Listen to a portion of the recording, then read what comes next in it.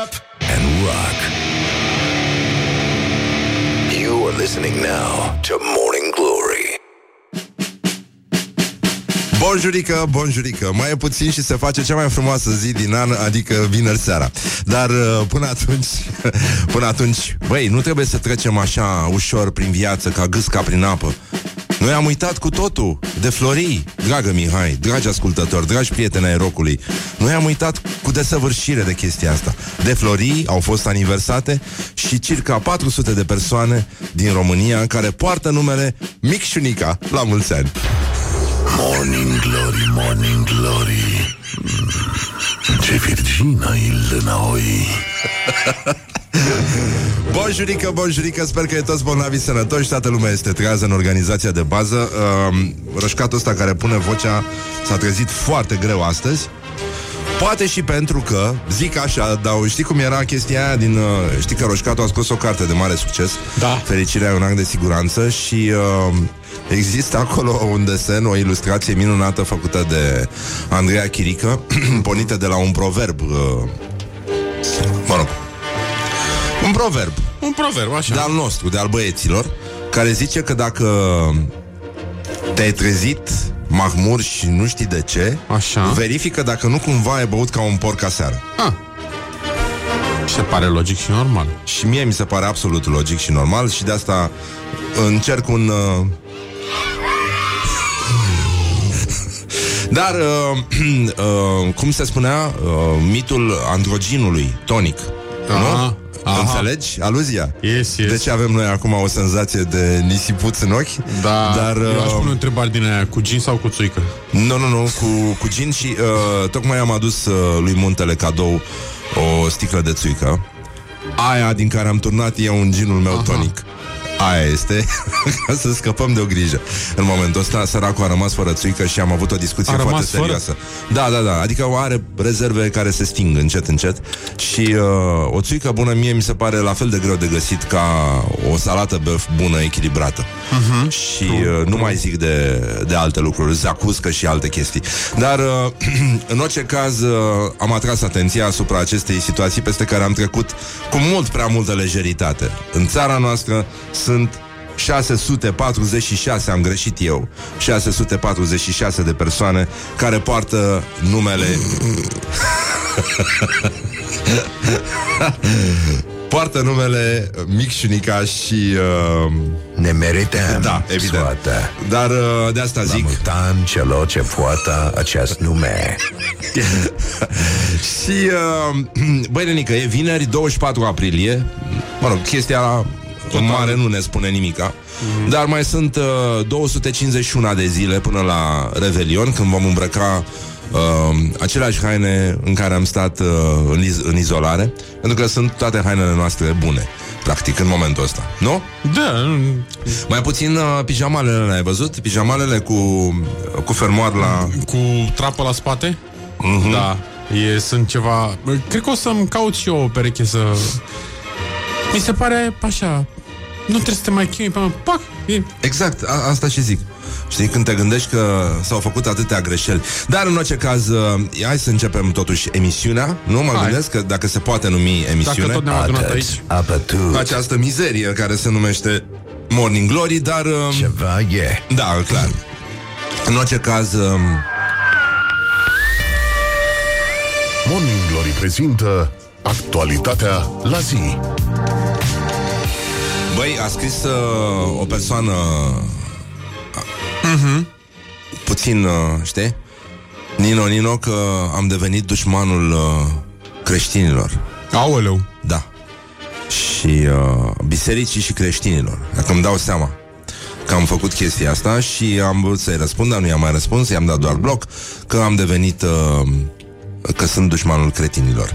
Dar ce? Am zis ceva greșit? Nu? Bun. Morning Glory urează la mulți ani tuturor celor ce poartă acest nume. Pentru că știm că oricum nu putem să-i învingem, măcar trebuie să-i zăpăcim un pic. Bun, în fiecare an, după cum se știe, în prima vineri după Paște, în Vinerea Luminată, așa se numește, în Biserica Ortodoxă se sărbătorește, se ține sărbătoarea Izvorul Tămăduirii. Iar anul acesta avem din nou parte de zădărnicire, da? Adică pentru a se evita zădărnicirea combaterii COVID-19 pe raza municipiilor teritoriului, în teritoriu, da? Se întrerupe tradiția potrivit căreia în toate lăcașurile ortodoxe de cult, de la orașe și de la sate, la praznicul închinat Izvorului Tămăduirii se săvârșesc, așa a spus. Se săvârșesc? Da. Așa. Și de izvor s-a săvârșit. Se săvârșesc după o rânduială specifică săptămânii luminate slujbe de sfințire a apei numită și aghiazma mică. Iar în această zi femeile, adică gospodinele, da, trebuie să respecte ziua de ziua de prăznuire și nu spală, nu calcă rufe și nu croiesc un lucru de îmbrăcăminte, pentru că acesta nu va fi de folos și nu va fi terminat niciodată. Dar în Brăila noi avem o biserică a tămăduirii, la biserica greacă, e o biserică, un izvor al tămăduirii, scuze, și se adună multă lume acolo, e o sărbătoare care face valuri în fiecare an. Și se deschide izvorul ăsta care e undeva sub biserica. Aia e o biserică foarte frumoasă, e aproape o catedrală. Și ultima dată când am fost la Brăila am văzut că se renova. Și asta e o veste foarte bună. Și familia mea de greci a făcut donații acolo. Suntem trecuți undeva pe una din picturile de pe tavan, da. Deci, în concluzie, până una alta, noi ne aducem aminte. Știi, am vorbit mai devreme despre faptul că în fiecare zi ne facem că ne uităm în altă parte. Da. Și trecem pe lângă cele 646 de persoane din România care poartă numele Micșunica. Dar mi se par prea puține.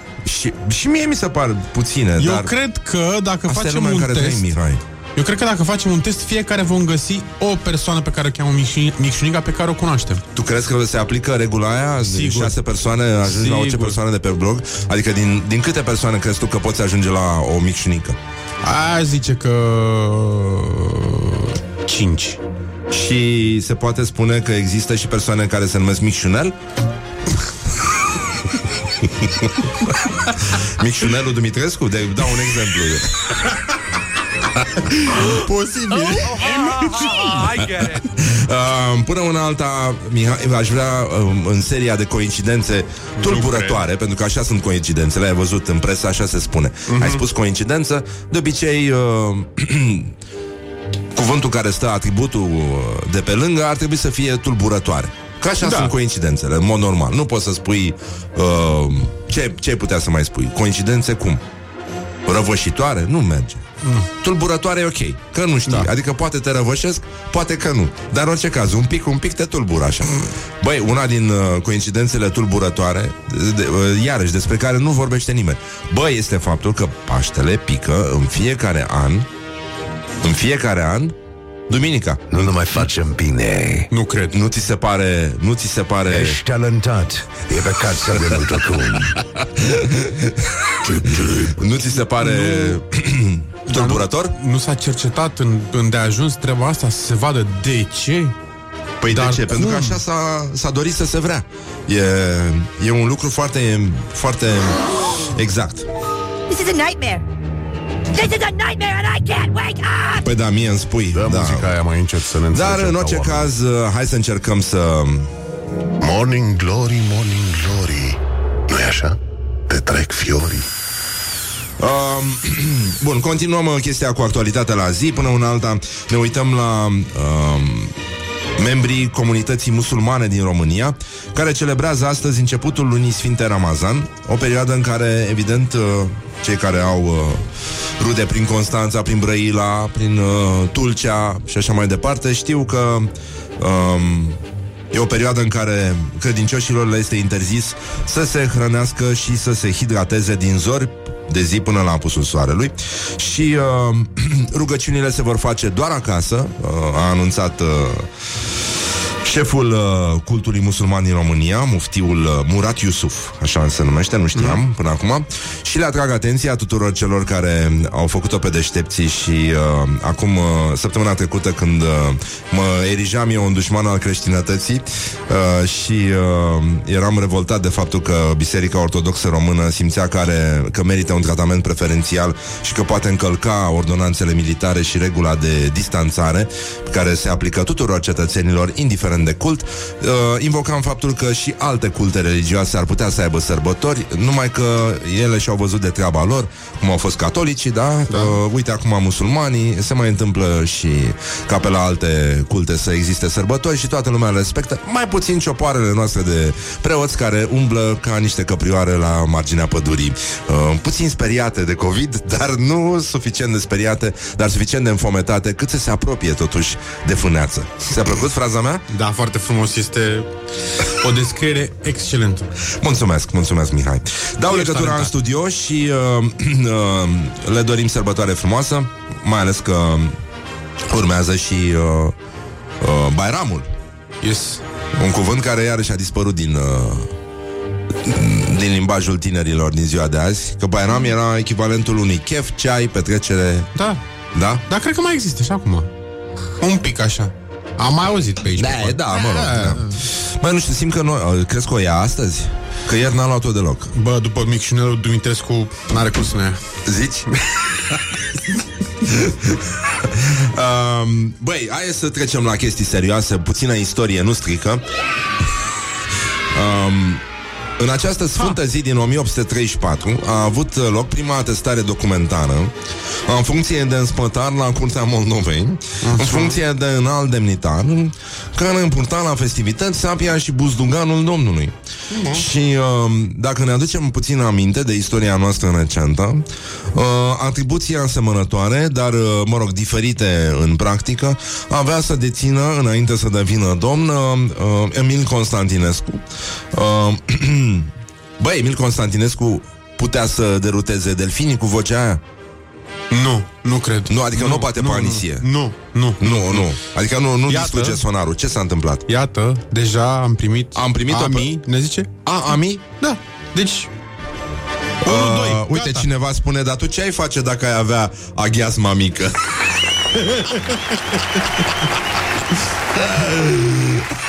Bate fierul, păi știe de ce. Bun, deci, în fine, asta cu izvorul tămăduirii e o sărbătoare foarte, foarte frumoasă și chiar mi-e dor de Brăila și de biserica greacă în care am stat foarte mult pe la slujbe și în care mergeam să admir vitraliile, care sunt foarte frumoase. Știi ce lumină mișto e în biserica greacă? Da. Și când miroase a ceară din aia bună, de la lumânări, e foarte frumos. Da. În fine, deci în concluzie, până una alta, mergeam cu bunicul meu din patern și ne uitam. E un altar foarte mare. De fapt, e o biserică și are 3 altare. Se poate sluji, nu știu care e tehnica, dar în fine, e ca un fel de chitară din aia cu 2 grifuri, știi? Nu știu care e treaba, dar e singurul exemplu pe care pot să... Este chiar și cu 3. Știu asta și zic, da. Dar undeva în stânga este Sfântul Gheorghe și mi se părea foarte impresionantă. E dita mai pictura. Este uriașă pictura aia și mergeam cu bunicul meu și îmi vorbea despre balaur și despre Sfântul Gheorghe și era sfântul meu preferat când eram mic, după Sfântul Nicolae. Sfântul Nicolae mi-e cel mai drag și l-am și pe noptieră. Da? Am o icoană frumoasă, da. Cool. Da, părinții mei. Așa, bun, deci în concluzie nu este adevărat, apropo, că un lider al statului islamic a anunțat recesiunea în terorism în condițiile în care oamenii nu se mai pot aduna și teroriștii practic nu au unde să își amplaseze bombele. Asta mi-a plăcut. Deci, băi, stai mă, că eram la Emil Constantinescu, ne-am întrerupt. Deci, chestia asta cu atestarea documentară a funcției de spătar la Curtea Moldovei a avut, practic, un mic reviriment în anii 2000, din 96 până în 2000, da? Când domnul nostru Emil Constantinescu, nu chiar până în 2000, coposul s-a dus mai devreme, nu? La puțin timp după ce... Da, parcă. Nu mai știu. Da, așa. e adevărat. Deci, practic, spătarul era cel care purta sabia și buzduganul domnului. Acum Emil Constantinescu era cel pe care seniorul Corneliu Coposu îl trimitea frecvent după țigări. Morning Glory, Morning Glory, prefăcuți sunt toți actorii. Deci, în concluzie, ce mai zicem noi, Mihai, mă? Ce să zicem, domnule? Să zicem vineri, ceva? frumos.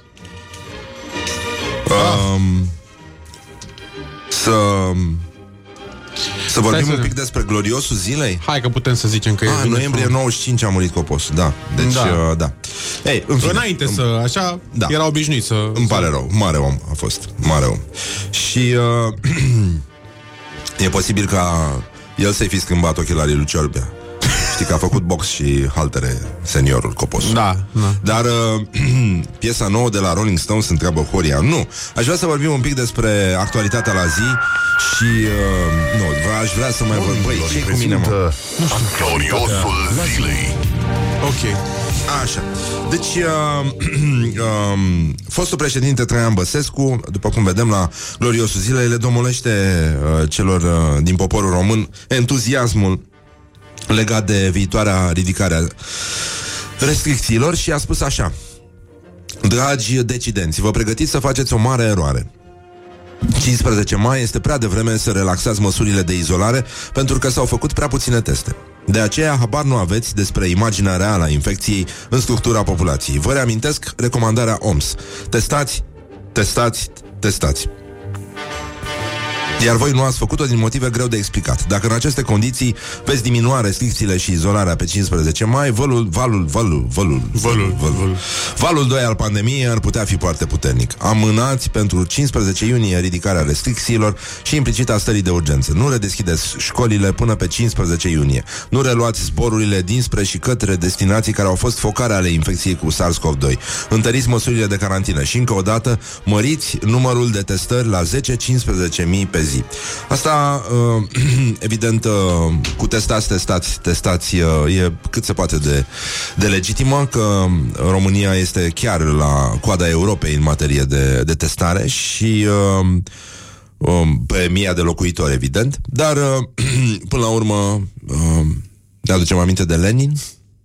Da? Da. Ce drăguț a fost Lenin. Știi că a fost gangster? Da. Și Marx n-a muncit nicio zi în viața lui. Pe bune. Da, adică toți comuniștii au fost niște intelectuali. Au stat și au frecat-o, prin diverse mijloace. Da. De-aia ne-a zis: învățați. Și uite unde s-a ajuns. Deci, știi ce se întâmplă la fake news?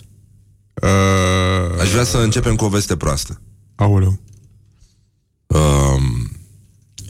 Nu este adevărat că 60% dintre iluminati, care sunt stăpânii din umbră ai planetei, nu știu să intre în videoconferințe. Don't sleep on you. Morning Glory at Rock FM. What the duck is going on?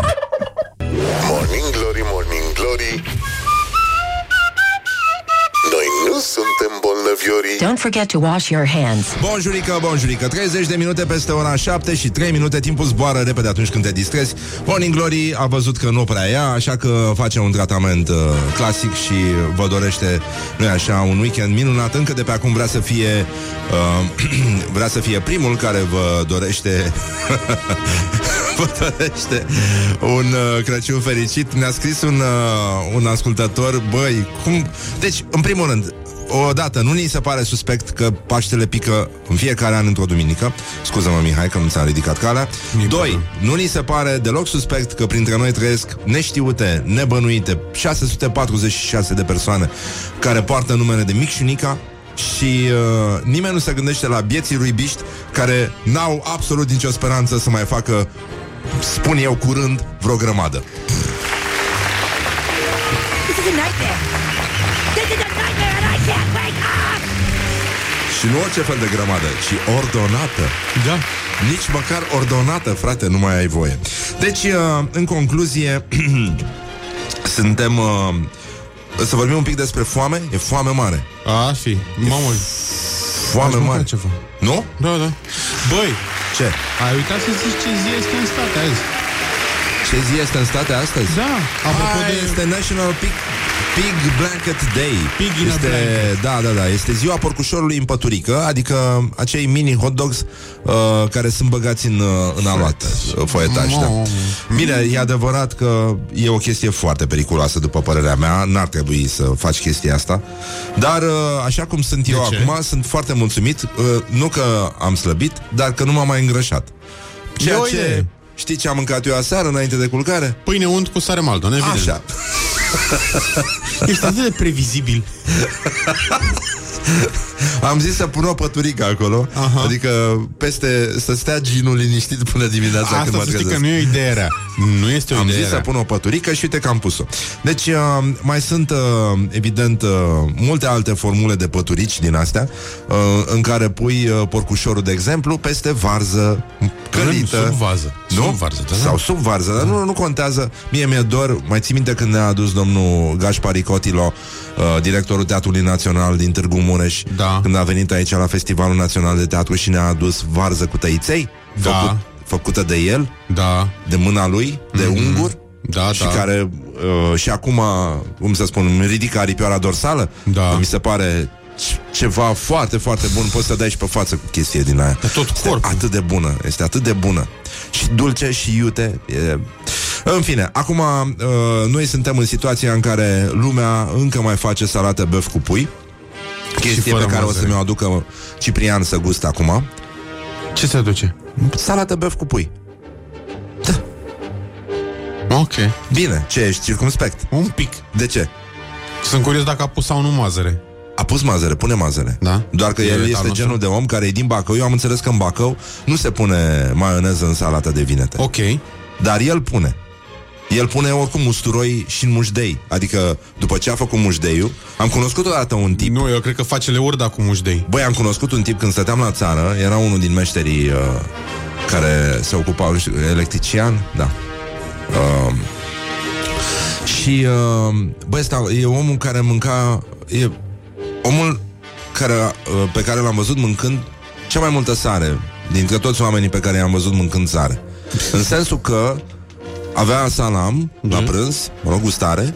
Și salamul era din ăla, de la magazin, foarte sărat, îngrozitor de sărat. Știi cum e salamul ca ăsta, să n-aibă niciun gust. Așa, bun.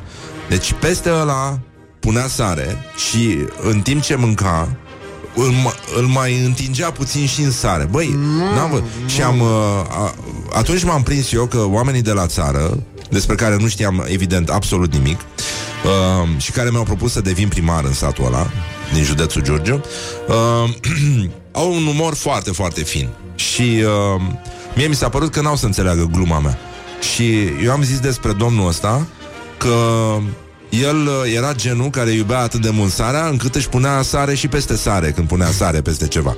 Da. Înțelegi? Deci Ciprian este genul ăla de moldovean care, după ce a făcut mușdeiul, mai pune niște usturăi în el. Înțelegi? Ca să fie sigur. Da, bine, vă rog, I love usturăi. Da, știu, dar la mușdei nu mai e nimic de adăugat. Are mușdei, are usturoi. Înțelegi? Da. Dar există o disperare. Moi cățelul de usturoi practic, mușdei. Da, dacă nu ți ajunge mușdeiul, în moi asta faci. Iei cățelul de usturoi, l-ai băgat în mușdei și așa îl mănânci, nenică. Nu mănânci sec, gol. Nu are niciun gust. Double dip? Exact. După ce ai mușcat odată, mai bagi odată? Păi normal, da. Așa și faci. După ce ai băgat ăla în sare, pui și niște sare peste sarea pe care a adunat-o umezeala din sălămior, grăsimea din sălămior. Am înțeles. Dar, băi, ăsta e momentul în care tu îți dai seama că dacă oamenii au cremvârști, îi fierb acum. Deci nu există umilință mai mare pentru un bărbat decât să-i pleznească pielița de la cremvârști. Nu cred că există în bucătărie un dezastru mai mare decât să-ți pleznească cremvârștii, să fie atât de prost încât noi făceam o emisiune, nu? Eram câinele de pază al democrației. Da. Dar e vineri, nu? Da. Avem și noi voie. Exact. Așa, zi cu cremvârștii. Deci, cu cremvârștul deci e momentul ăla în care se fierb cremvârștii, pentru că am vorbit de hot dogi, de Big Blanket, și momentul când îi fierbi și ei sunt fierbinți și o pielița aia întinsă, că simți că e multă presiune în cremvuști, așa cum este în noi acum, că noi suntem niște cremvuști de fapt. În momentul ăsta, omenirea este formată din mulți cremvuști închiși în case. Și noi stăm să plendim așa, vrem libertate și astea, dar ne-a spus Băsescu, stați acolo, stați și consumați în liniște acasă. Și păi, momentul ăla când se seama pe 15 mai, este momentul când o să facă pâc. Pâc. Cremvuștul face pâc, nu face poc. Da. E o diferență. Dar nu e cu, e doar așa, șoptit așa. Exact, da. E unul din cele mai fine sunete din univers, după mine. Momentul în care cremvuștul se crapă, pielița pur și simplu eliberează pasiunea și toată tensiunea care s-au acumulat în el în timpul fierberii. Văzut cum stă parcă duduie pielița aia. Ascunde așa niște pasiuni năvalnice, cum sunt hormonii primăvara. Și când fici furculița în el, se aude doar un... Nu știu dacă e ceva mai intim decât doi bărbați care vorbesc despre cremvuști. Da. Și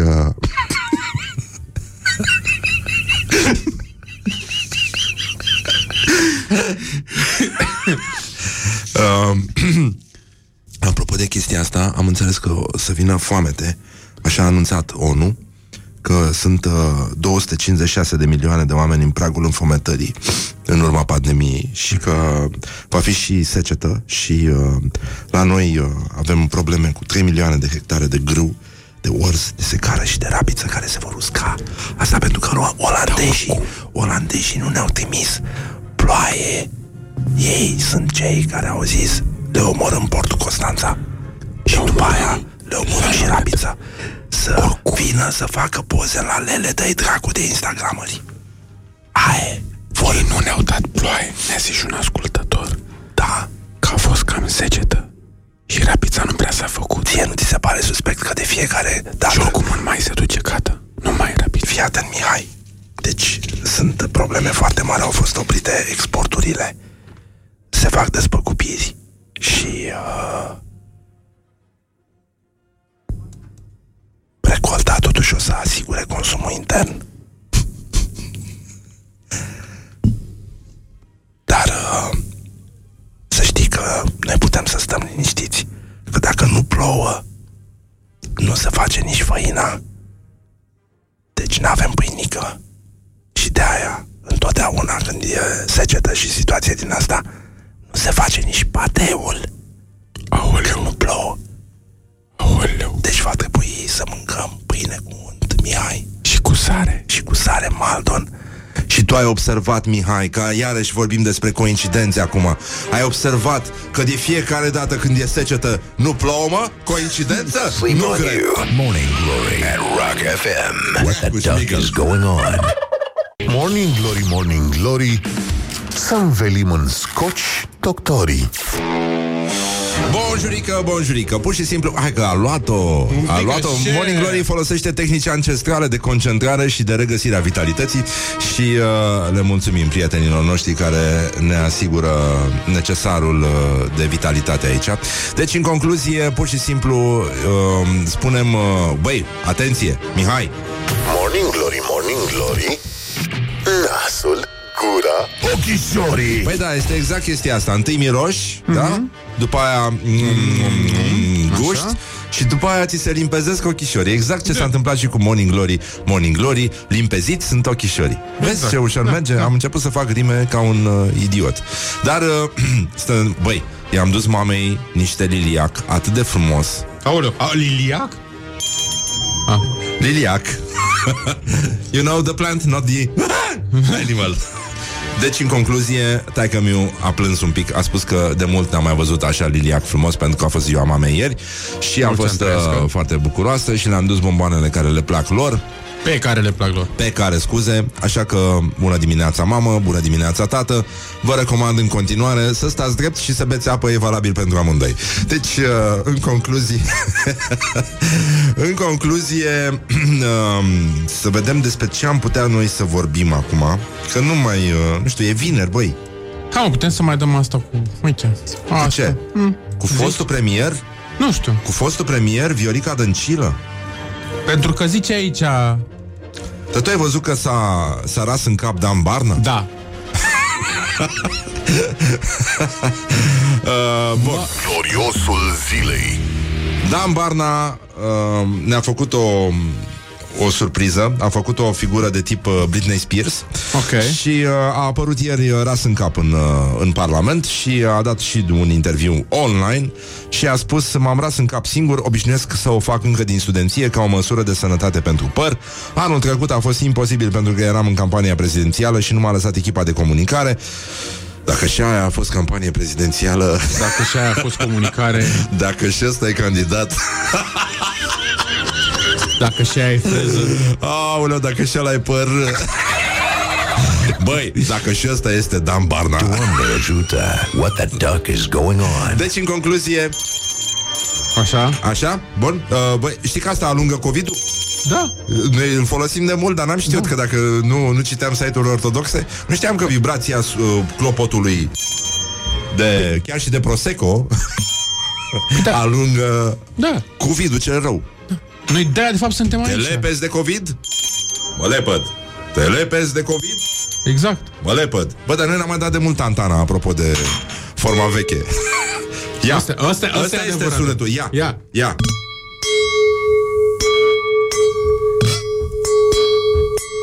Hai să batem toaca. Asta n-am mai făcut-o.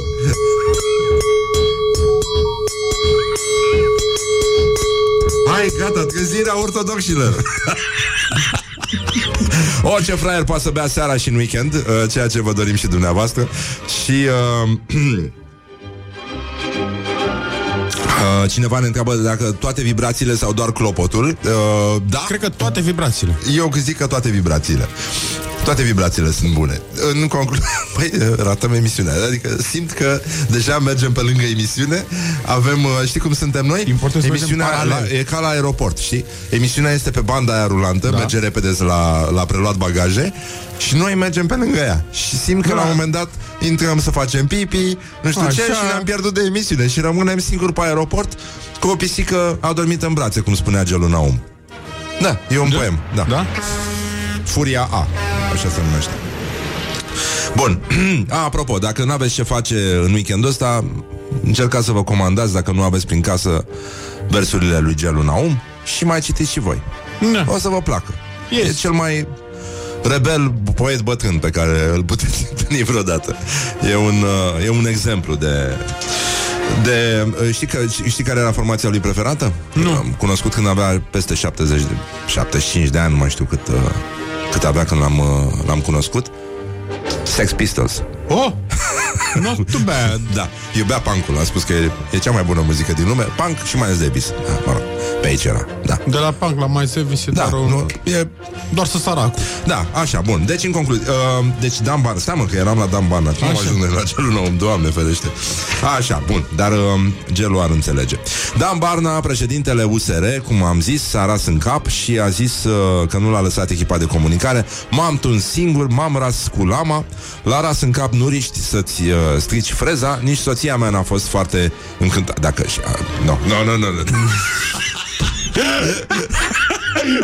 Don't go there. Don't go there. Ați văzut că iluminatii nu știu să intre în videoconferințe. Bă, trăim într-o lume bolnavă, bă, nenică. Este îngrozitor ce se întâmplă. Să știi, la asta cu la ras în cap, nu riști să strici freza. Nu e chiar așa, pentru că uneori mai ratezi.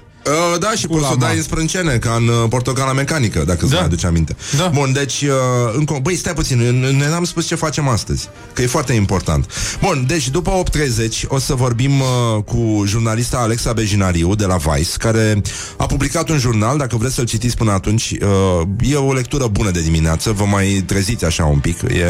E ca un pahar de spumant, ca să dau un exemplu la întâmplare. Da. Știi, foarte rece, bun, floral, produs după metodă tradițională, exact ce trebuie și care face și acel,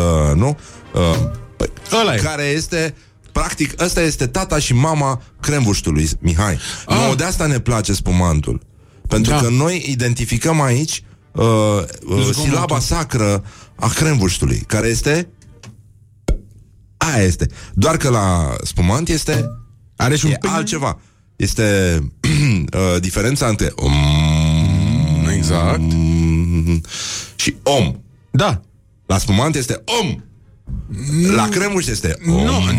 Nu, ea zice invers. Zici că e invers? Da, pentru că la crembuș este atât. La spumant este pâng.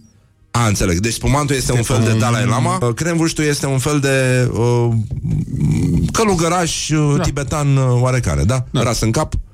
Ras în cap? Ras în cap. Uite cum am ajuns înapoi la Dan Barna.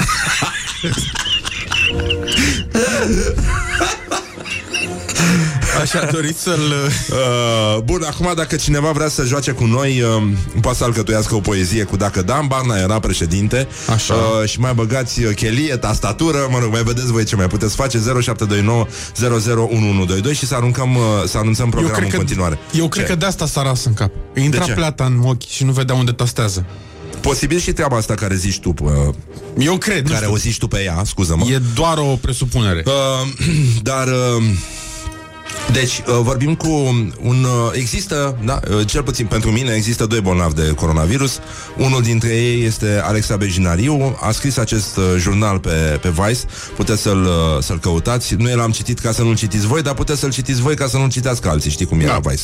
Da, bun. Și o să vorbim un pic despre ce se întâmplă acum în Suceava. Ea este acolo și toată familia ei a fost infectată. Mama ei lucrează la spitalul din Suceava. Și apoi o să încercăm după ora 9 să vedem ce face băieții cu Ana Petcu, mai tânăra noastră colegă de la Așa Radio.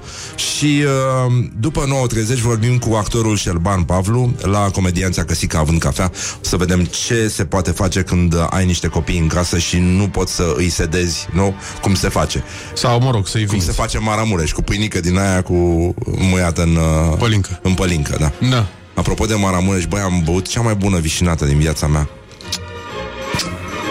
Mi s-a promis că mi se mai aduce. O să aduc eu.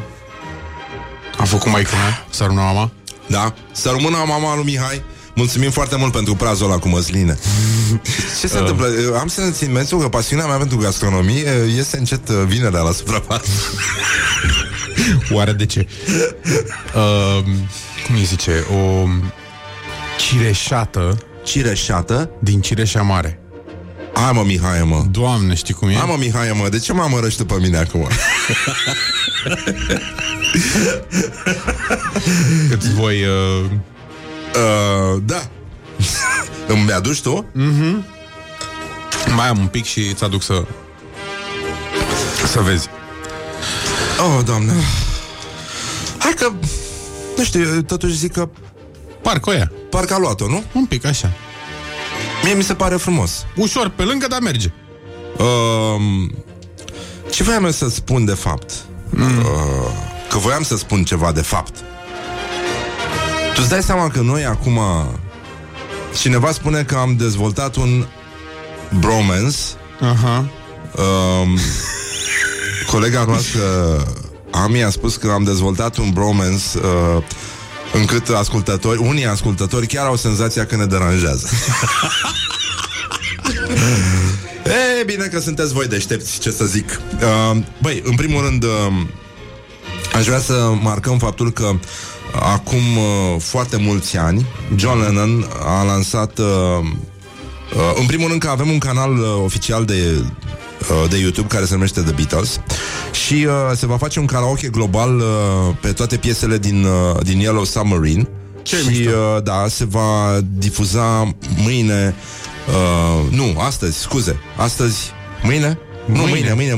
Mâine, da. Mâine, ora 19 la București. Evident să sperăm că Yoko Ono nu se va implica personal cu vocea în chestia asta. Dar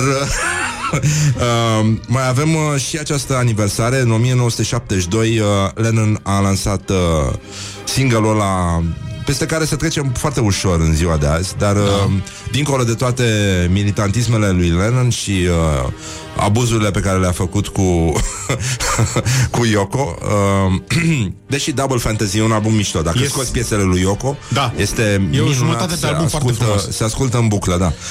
A lansat Woman is the Nigger of the World. Cred că unul din puținele momente în care s-a mai folosit cuvântul nigger. Dar piesa a ajuns pe locul 57 în Billboard, deși stațiile de radio au refuzat să o difuzeze atunci. Și titlul pleacă de la o declarație făcută de Yoko Ono. Și în continuare cred că femeia într-adevăr rămâne principala discriminată din lumea largă. Și piesa asta chiar ar putea să fie ascultată. Și o să și facem, nu? Nu știu. Putem să facem asta? Dacă vrei. Da. Nu vrei asta înainte? Să dădem știrile? Hai, mă, Mihai, mă, dacă... Acum că insiști, și mi-e și jenă că te cunosc așa și stăm aici împreună ca niște... Da. Ca niște... Cum stăm noi? Da. Zic cum stăm noi. Ei, bine. Ok, stăm ascunși ca rozătorii și revenim imediat după știri. Morning Glory, Morning Glory, stăm ascunși ca rozătorii. Wake up and rock. You are listening now to Morning Glory. Păi da, mă, ascultați Morning Glory și foarte bine faceți. Încă o coincidență, 1 minut peste ora 8 și 8 minute. Și am promis mai devreme, înainte de știri, dar ce ne-a luat valul, am ajuns să dăm știrile la 8 și 5. Cam vremurile bune, practic. Da. Dar am zis de piesa asta a lui Lennon. Mie îmi place foarte mult. E una din piesele care ne pot inspira să ne uităm cu mai multă grijă în jurul nostru și să facem mai puține glume proaste despre femei, cum am auzit că se fac la Morning Glory, și să mai lăsăm misoginismele, mai ales că mare parte dintre misoginisme se referă la femei și asta nu este corect. Woman is the nigger of the world și o ascultăm acum la Morning Glory. Aici, la asta. Zi-mă, e post... Rock FM. Așa, mă, Rock FM, mă. Morning Glory, Morning Glory, băi, să dezinfectezi pe Flori.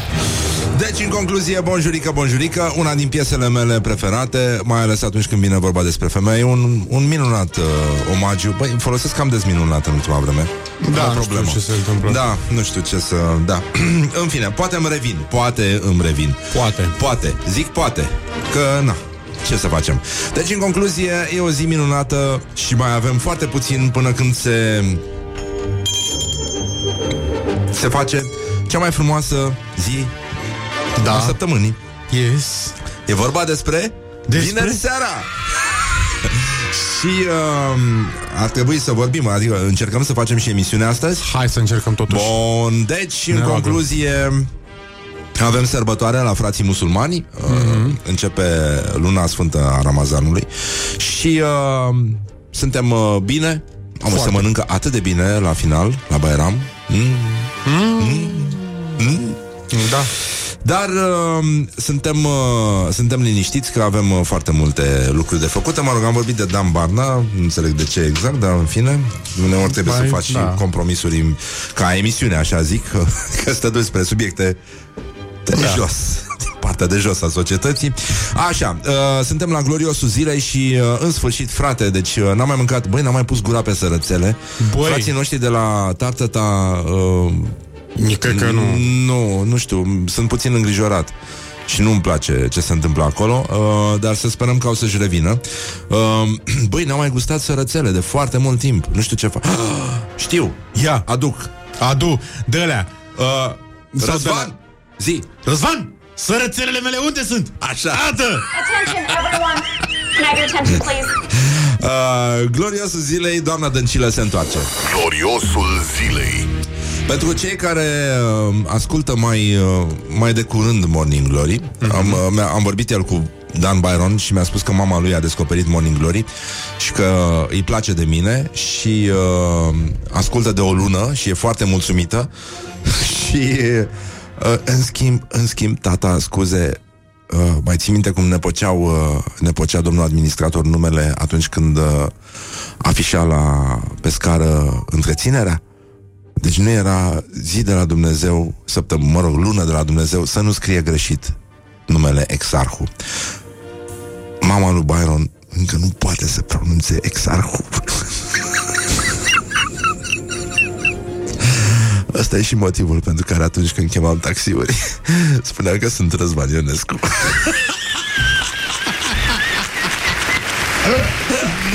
Bună! Da. Bun, deci gloriosul zilei. Gloriosul zilei. Doamna Dăncilă, despre care noi am făcut, asta voiam să spun mai devreme cu cei care ascultă mai de curând. Doamna Dăncilă, când a apărut pe scena politică, da. Luiza, te mai doare căpuțul? Hai, băgăm o scenă mică, te rog frumos. Hai, fi concupiscentă cu noi. Te rog frumos. Deci, doamna Dăncilă, am făcut atunci... Ioana Epure a făcut, nu? Parcă făcut da. un sondaj printre coafeze care au fost foarte împotriva frezei doamnei Dăncilă. Zic că așa ceva nu se mai face. Adică nici nu înțelegeau cine a făcut și cum freza aia care arăta ca un capac. Dar ca un țest. Ca un dop. Țest, că se folosește în sud țestul. Ia uite, și a revenit. A luat-o Ioana. Ia prin osmoză. Că o durea căpuțul, am înțeles. Scenă. Mulțumim. Așa, bun. Deci, în concluzie, doamna Dăncilă, am zis că arată ca o gospodină din aia pe stil vechi, care ar ști să facă sărățele bune. Mă rog, nu știm exact dacă adevărul istoric ne-a ocolit până acum. Habar n-avem dacă doamna Dăncilă știe să facă sau nu sărățele. Eu cred că da. Și eu simt că da. Spre deosebire de doamna Udrea, care cred că nu gătește bine. Nu, cred că cel mult cred că doamna Udrea face niște bruschete, adică pâine prăjită cu felii de roșii pe ele. Atât. Nu cred că face mai mult. Bruschete cu pâine, zici? Da. Și frecate cu usturoi și după aia muiate în mușdei. Muiate mușdei, asta e soluția moldovenească. Mă rog, soluția lui Muntele. Da, de-aia cred că și mucenicii se fac ca lumea în sud. Pentru că ăștia, în mod normal, dacă ar fi făcut mucenici cu ciorbă, cu zeamă, trebuia să fie mușdei, îți dai seama. Sau borș. Mușdei? Dar știi că mușdei vine din franceză? Da, Mihai? știu. Spumă de usturoi. Nu. Dar cum? Așa se scrie. Mușdei. Exact ca Mirei. Morning glory, morning glory, cu mușdei cartofiori. Băi, niște cartofi cu mușdei, ce ar merge. Cred că pasiunea noastră pentru gastronomie se exprimă plenar astăzi la Morning Glory. Vai, Doamne. De mână am mai avut așa un chef de vorbă. Ce s-a întâmplat? Că a început foarte prost. Niște cartofi din aia așa la ceaun, cu mușdei. Auzi, știi că vorbim ca două gospodine? Vai, Doamne. Tu zici că eu locuiesc la parter. Ziceam că așa era. Eu locuiam la parter, okay. Și eram tanti... cum? Tanti lăzvi, așa. Și udam mușcatele, că se pun. Da. Mușcate ca să nu intre muștele. Da? Da, nu știam. Chiar gonesc insectele. De-aia se țin mușcatele în fereastră. Pe mană, nu știu ce. La fel la tâldiu, o muscată tinutiu, de ai multe ori nu ai.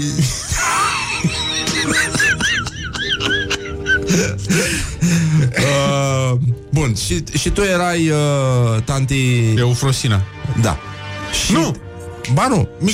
Micșunica, așa. Și ieșeai în fața blocului. Așa? Treceai prin fața blocului și stăteam, respectând distanța. Da.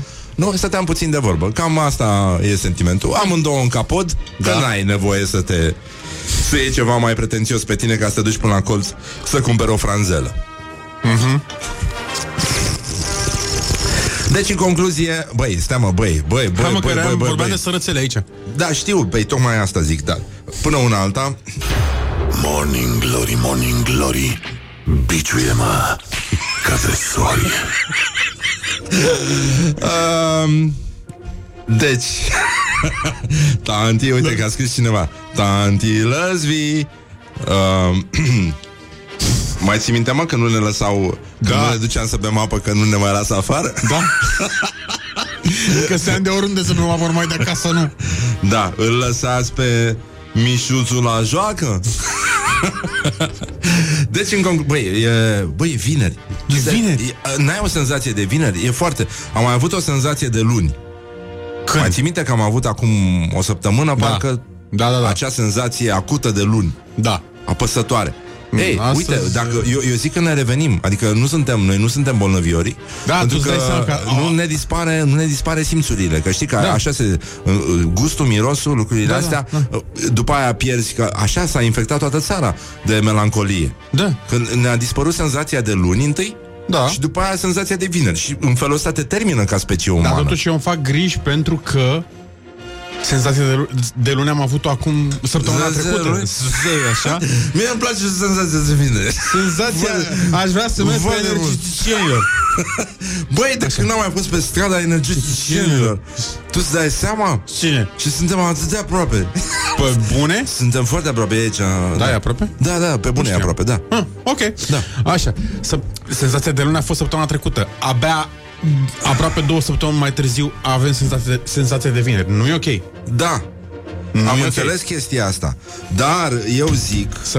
Sărățele. Bun, să ne întoarcem la doamna Dăncilă. Hai. Deci fostul premier Viorica Dăncilă e în corul bocitoarelor după ce Adrian, străinul Cercel, a fost demis din funcția de președinte al Comisiei pentru Managementul Clinic și Epidemiologic. Așa. Nu e nimic logic în... you put logic in epidemiologic.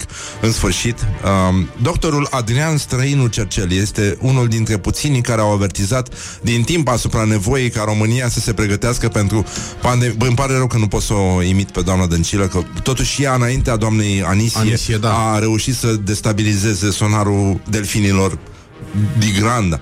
În orice caz, doamna Dăncilă... deci, cred că mai bine se apucă din nou de sărățele, exerciții pe sărățele. Și dacă face să ne trimită și nouă. Și doi, hai să vedem ce a spus domnul Străinu Cercel în ianuarie, dacă mi-aduc bine aminte. Da. China e mare, să faceți specificația că acest focar Golnicianu că acest focar la nivelul Hubei, cu circa 11 milioane de locuitori, e un punctișor pe harta Chinei. Înseamnă că riscul ca un astfel de caz să ajungă în România este substanțial redus. Măsurile sunt pentru a putea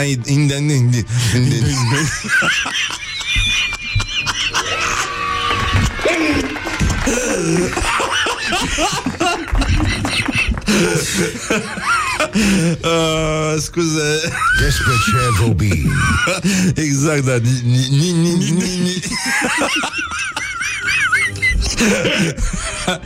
Așa. Măsurile sunt pentru a putea identifica primii pacienți. La Institutul Matei Balș pot fi diagnosticați și tratați potențialii pacienți. Foarte frumos. Da, Mihai susține că așa s-ar putea naște o nouă trupă de Bulbuls. Cei care... Dar nu că se bâlbâie. Băi, părerea mea că nu e vorba despre asta. E vorba de o ezitare. Da. Că nu e sigur. Bă, o fi corect, nu o fi corect. Nici nu știi. Aș vrea totuși... It's like buying some time to... Deci, în concluzie, băi, am râs, am glumit, dar să știi că Galațiu are o problemă. Deci s-au dat amenzi de 70.000 de euro într-o singură zi. What? Da, în Galați, în ultimele 24 de ore s-au făcut verificări la persoanele izolate la domiciliu și s-a constatat că pe raza municipiului, evident, în teritoriu, majoritatea nu respectau regulile stabilite de autorități și s-au dat... Băi, peste 300.000 de lei au fost amenziile, 161 de persoane au fost verificate și 132 nu respectau interdicția privind deplasarea sau libera circulație. Ceea ce nu e rău, nu? Nu, întrebarea este dacă le plătește cineva. Asta e, da, e altceva. Dar oricum Brăila a sesizat de mai multă vreme că ceva este foarte, foarte... foarte în neregulă cu Galațiu. Uite, o ascultătoare ne spune: ascult emisiunea asta cu ai mei. Și taică mi zice: ăștia fac emisiunea pentru ei, nu?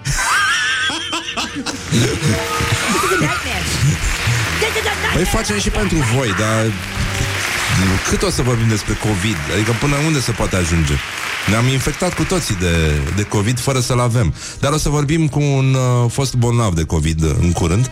Și ceea ce mi se pare mie elocvent acum, ca brăilean, zic că a fost nevoie de o pandemie ca totuși poliția să înțeleagă până la urmă că nu e nevoie pentru gălățeni să facă ceva. Adică spre deosebire de brăileni. Brăilenii, da, trebuie să facă ceva ca să fie amendați. Dar pe gălățeni poți să-i amendezi? Uite așa. Doar pentru că există. Morning Glory, Morning Glory, nu mai vă bătesc ca chiorii. Și piesa noastră de insistență de astăzi vine de la formația The Rolling Stones, dacă vă aduceți aminte de ea, și care a scos un cântec nou, și că vor să scoată și un album nou. L-au înregistrat înainte de pandemie. Pare așa un fel de premoniție. Se numește Living in a Ghost Town. Și o ascultăm. E foarte mișto, e aproape ca o piesă reggae. Are ceva din reggae, dar ritmul e altul. Sună foarte bine. Are mari șanse să devină un single bunicel, zic eu. Bun, deci în concluzie, piesă de insistență astăzi la Morning Glory, Rolling Stones, Living in a Ghost Town. Morning Glory, Morning Glory, dăm cu spirit pe yakitorii.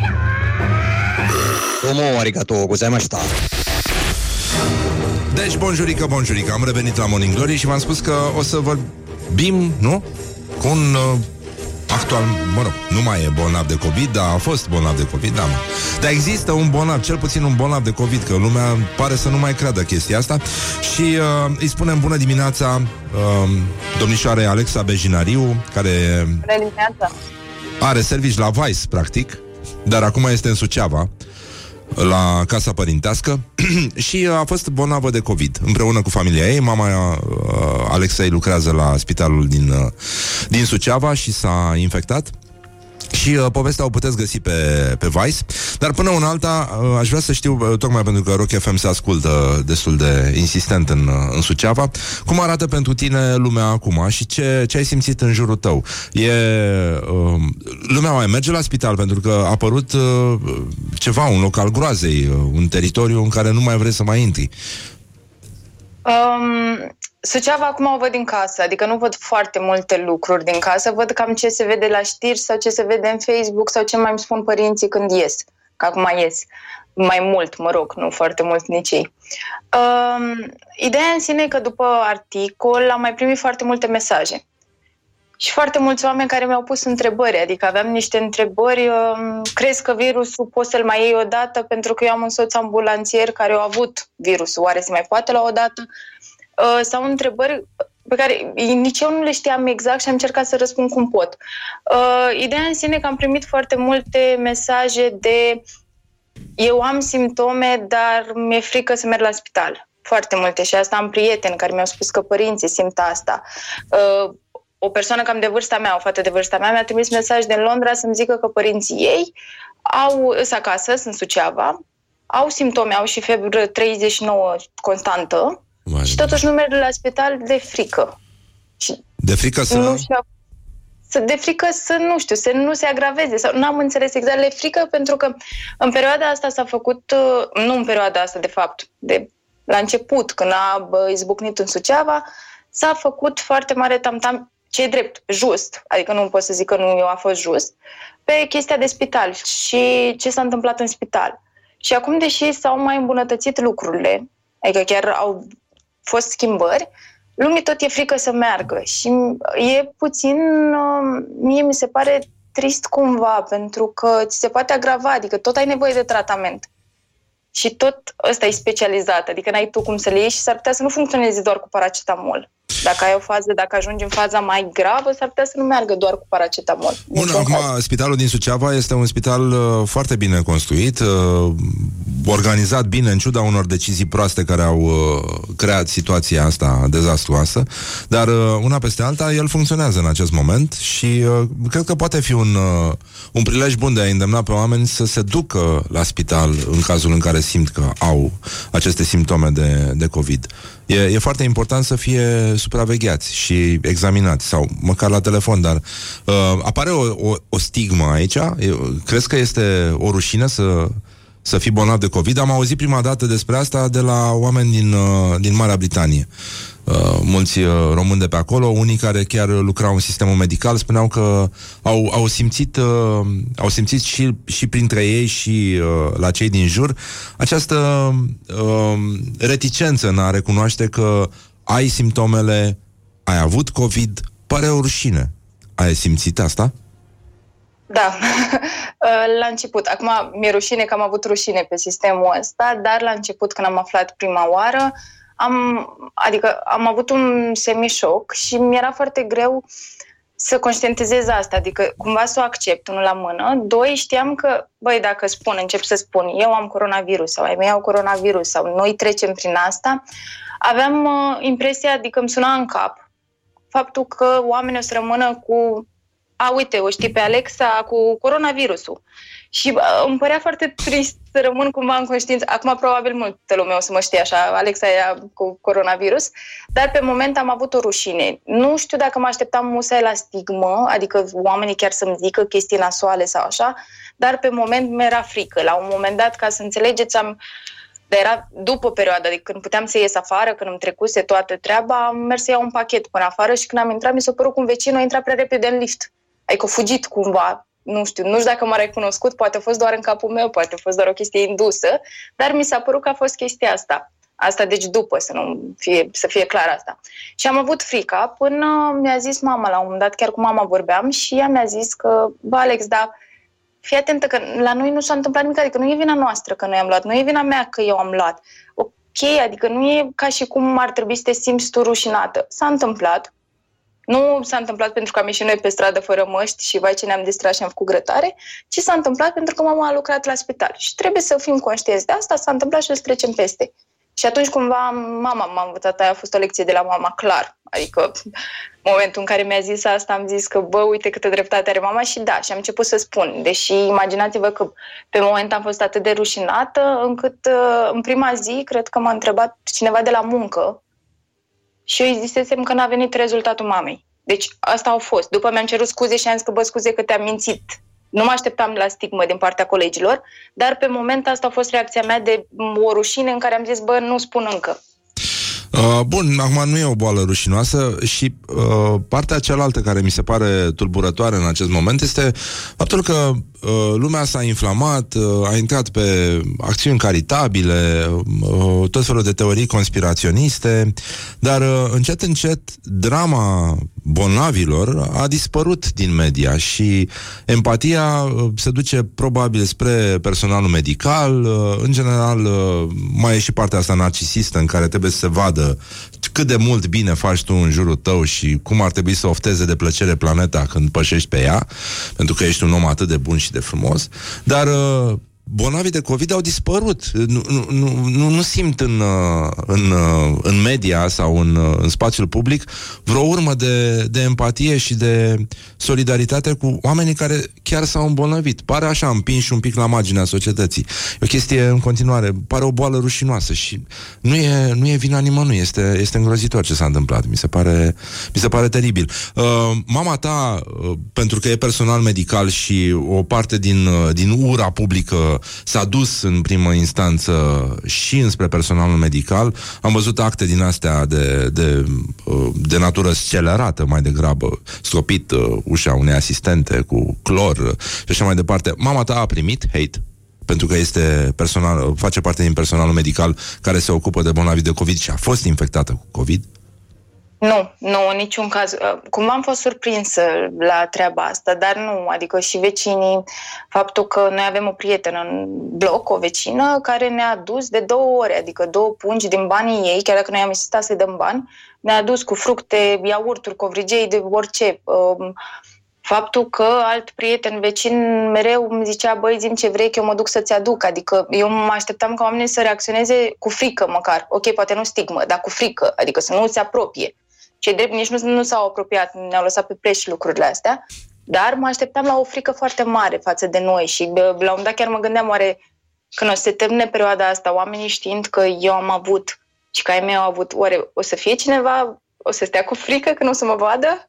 Chiar mă întrebam zilele astea și nu se știe încă, dar nu au avut, mama nu a avut stigmă nici la muncă, nici mă așteptam la un moment dat când am pus articolul, mă așteptam ca cineva să comenteze, ori din Suceava, poate că au fost articolul și pe grupurile din Suceava, să zică cineva că bă, ce prostie, ce conspirație, ce nu știu ce, sau mama să primească un mesaj sau să zică vreo colegă ceva, dar a fost susținere, adică surprinzător, chiar a fost susținere. Bine, îmi închipui că și familia a fost aproape de voi și jurnalul Alexa, dacă îl citiți, are un grad înalt de emoțional. Mă rog, dacă ești într-o perioadă mai cu sistemele de apărare mai jos, poți să și plângi un pic. Să trăiești într-un apartament de 2 camere împreună cu părinții tăi și să eviți să-i vezi, adică să se evite toată lumea să se vadă, mi se pare o scenă de film. Este cumplit ce s-a întâmplat. Și totuși, în timpul ăsta, mama ta s-a vindecat, dar acum locuiește, așa cum ai făcut și tu, într-un cămin studențesc. Nu locuiește, nu stă mereu acolo, mai merge uneori, nu merge tot timpul, adică vine și acasă, ținând cont că și noi am fost infectați și așa nu are frică să se întoarcă acasă. Mai doarme uneori, de cazul. Dar oricum e foarte, foarte ciudată partea asta de sacrificiu pe care îl face personalul medical. Mulți medici și multă lume din jurul cazurilor de COVID s-au relocat, nu? Locuiesc în spații din astea, tampon, intermediare, în care își protejează familiile, izolându-se. Dar vreau să întreb partea asta de ură împotriva medicilor, pentru că a mai existat o mișcare după toată simpatia, după tot valul ăsta în care le trimite mâncare, cafele și așa mai departe. Era un fel de te dracu, că până acum ați cerut șpagă, acum ce faceți? Cum se vede asta din partea mamei tale? Sau cum ai văzut tu chestia asta? Mie mi s-a părut foarte dramatic, adică eu nefăcând asta, adică neavând legătură cumva cu spitalul, nelucrând acolo, mie mi s-a părut foarte trist, adică pentru un om care, deci ori își trimite familia la țară, că știu colegii de ale mamei care a făcut asta, să-și trimită familia la țară și ea să stea singură în apartament, ori care sunt cazați la cămine, adică eu am stat 5 ani la cămine și eu sunt ok pentru vârsta mea, adică nu mi se pare mare lucru, dar cred că cuiva de o vârstă mai înaintată e greu să stea la cămin studențesc acum. Să stea acolo, să meargă 8 ore în combinezonul ăla, care totuși, înțelegem că trebuie, dar e foarte greu să faci asta, că transpiri, să o grămadă de chestii, să ai frica că poate te infectezi, adică asta oricum rămâne și îți rămâne frica asta, să încerci să ajuți oamenii acolo și după aceea să vezi și hate, adică de la oameni care probabil, nu știu, se plâng că stau prea mult în casă în perioada asta, sau că le e frică de amenzi și atât. Mie mi se pare traumatizant. Eu am mers și am întrebat-o pe mama să văd cum simte ea lucrul ăsta și mi-a zis că, mama lucrează de 20 ceva de ani în spital. Au văzut hate, adică au mai văzut hate de la oameni care au fost pacienți, de la oameni care au fost aparținători pacienților, au mai simțit hate-ul. Nu mai afectează așa. Ce mi-a povestit la un moment dat zilele astea, era o doamnă internată și băiatul dânsei a tot sunat-o pe mama. Ceea ce, la spital să sune să tot întrebe de mama lui, ceea ce nu, vă dați seama că nu era nici cea mai mică problemă. Dar avea o atitudine de, vezi că eu am dreptul să te sun, ai obligația să-mi răspunzi și eu te sun să întreb de mama și tu ai grijă de mama acolo și taci din gură. Și tot vorbea pe tonul ăsta. Și mama, atunci mi s-a părut așa, că a avut un moment că, domnule, mi-a zis mama că, i-am spus, asta e treaba mea, mie îmi place ce fac, mie îmi place munca mea, de asta o fac de atâta timp. Știu să am grijă de oameni. Pot să-mi fac treaba, stați liniștit, nu se întâmplă nimic. Dar fiind frica asta că încă stigmatizarea spitalului și tot ce s-a întâmplat, oamenii chiar au frica asta și o transformă în hai, repede, mișcați-vă că ce facem aici. Ai plâns? Foarte mult, adică pe mine emoțional m-a afectat și psihic cred că foarte mult, adică fizic simptomele mele eu am avut faza ușoară și nu pot să zic că am trecut ok peste fizic, dar emoțional și psihic ținând cont că era vorba de ai mei și că vedeam lucrurile alea și că, cum ai spus și tu, că se vezi stând în camere separate, așa, în condițiile în care eu când veneam la Suceava noi jucam toți remi. Și acum nici nu mâncam împreună, adică mâncam pe rând, în sensul ăsta. Și a fost foarte... Am realizat și zilele trecute că cea mai grea parte a fost în momentul în care, până să aflăm rezultatul, cred că a fost cea mai grea parte, pentru că nu se știa foarte multe lucruri, nu se știau. Adică era o panică din aia, se închide spitalul, vai cadrele, mama merge să lucreze cu pacienți care au fost în grija cadrelor medicale infectate, mama merge acolo, nu sunt echipamente, ce se întâmplă. Și aveam mereu impresia, deci în săptămâna aia, cât a fost mama la muncă, aveam impresia că în fiecare moment o să-mi zică că, noi ne carantinăm, gata, nu mă mai întorc până nu se termină asta. Aveam frica asta și mi-era frică că de fiecare dată, adică în prima zi de când am venit și am mers la muncă, m-am trezit, cred că din somn, la 7 dimineața, ca să-i spun pac. Am avut un moment ăla în care mă gândeam, dar dacă de fiecare dată când pleacă, poate cine știe că nu mai văd. Și la un moment dat, înainte să primească rezultatul, a zis că se mută la cămin. S-a speriat foarte tare, pentru că atunci fix soțul unei asistente murise. Și mama s-a panicat foarte tare, adică aia a fost un moment de, dacă vă infectez pe voi, ce fac? Și a fost o panică din aia foarte mare. Mama a zis că nu mai vine acasă, merge la cămin și-o pregătit toate și atunci cred că a fost o noapte în care atunci m-a marcat mai tare cumva, momentul în care o plecat la cămin și am zis că, cine știe când o văd. Și după aceea am aflat rezultatul și după aceea au mers altfel lucrurile. Dar și mai era și momentul în care ambii părinți erau infectați și ți era foarte teamă să nu evolueze înspre o simptomatologie agresivă, dură, de criză, de mers la terapie intensivă. Și îmi închipui că te uitai și la tine, că ți-e frică și pentru tine și evident fiecare semn se transformă în ceva crucial în momentele astea. Există și anxietate și atacurile de panică, dar îmi închipui că încercai să-i auzi pe părinții tăi tușind. Ai urmărit chestia asta? Doamne, a fost infernal, mai ales că eu nu puteam foarte bine să dorm nopțile. Așa încât auzeam tot ce se întâmplă.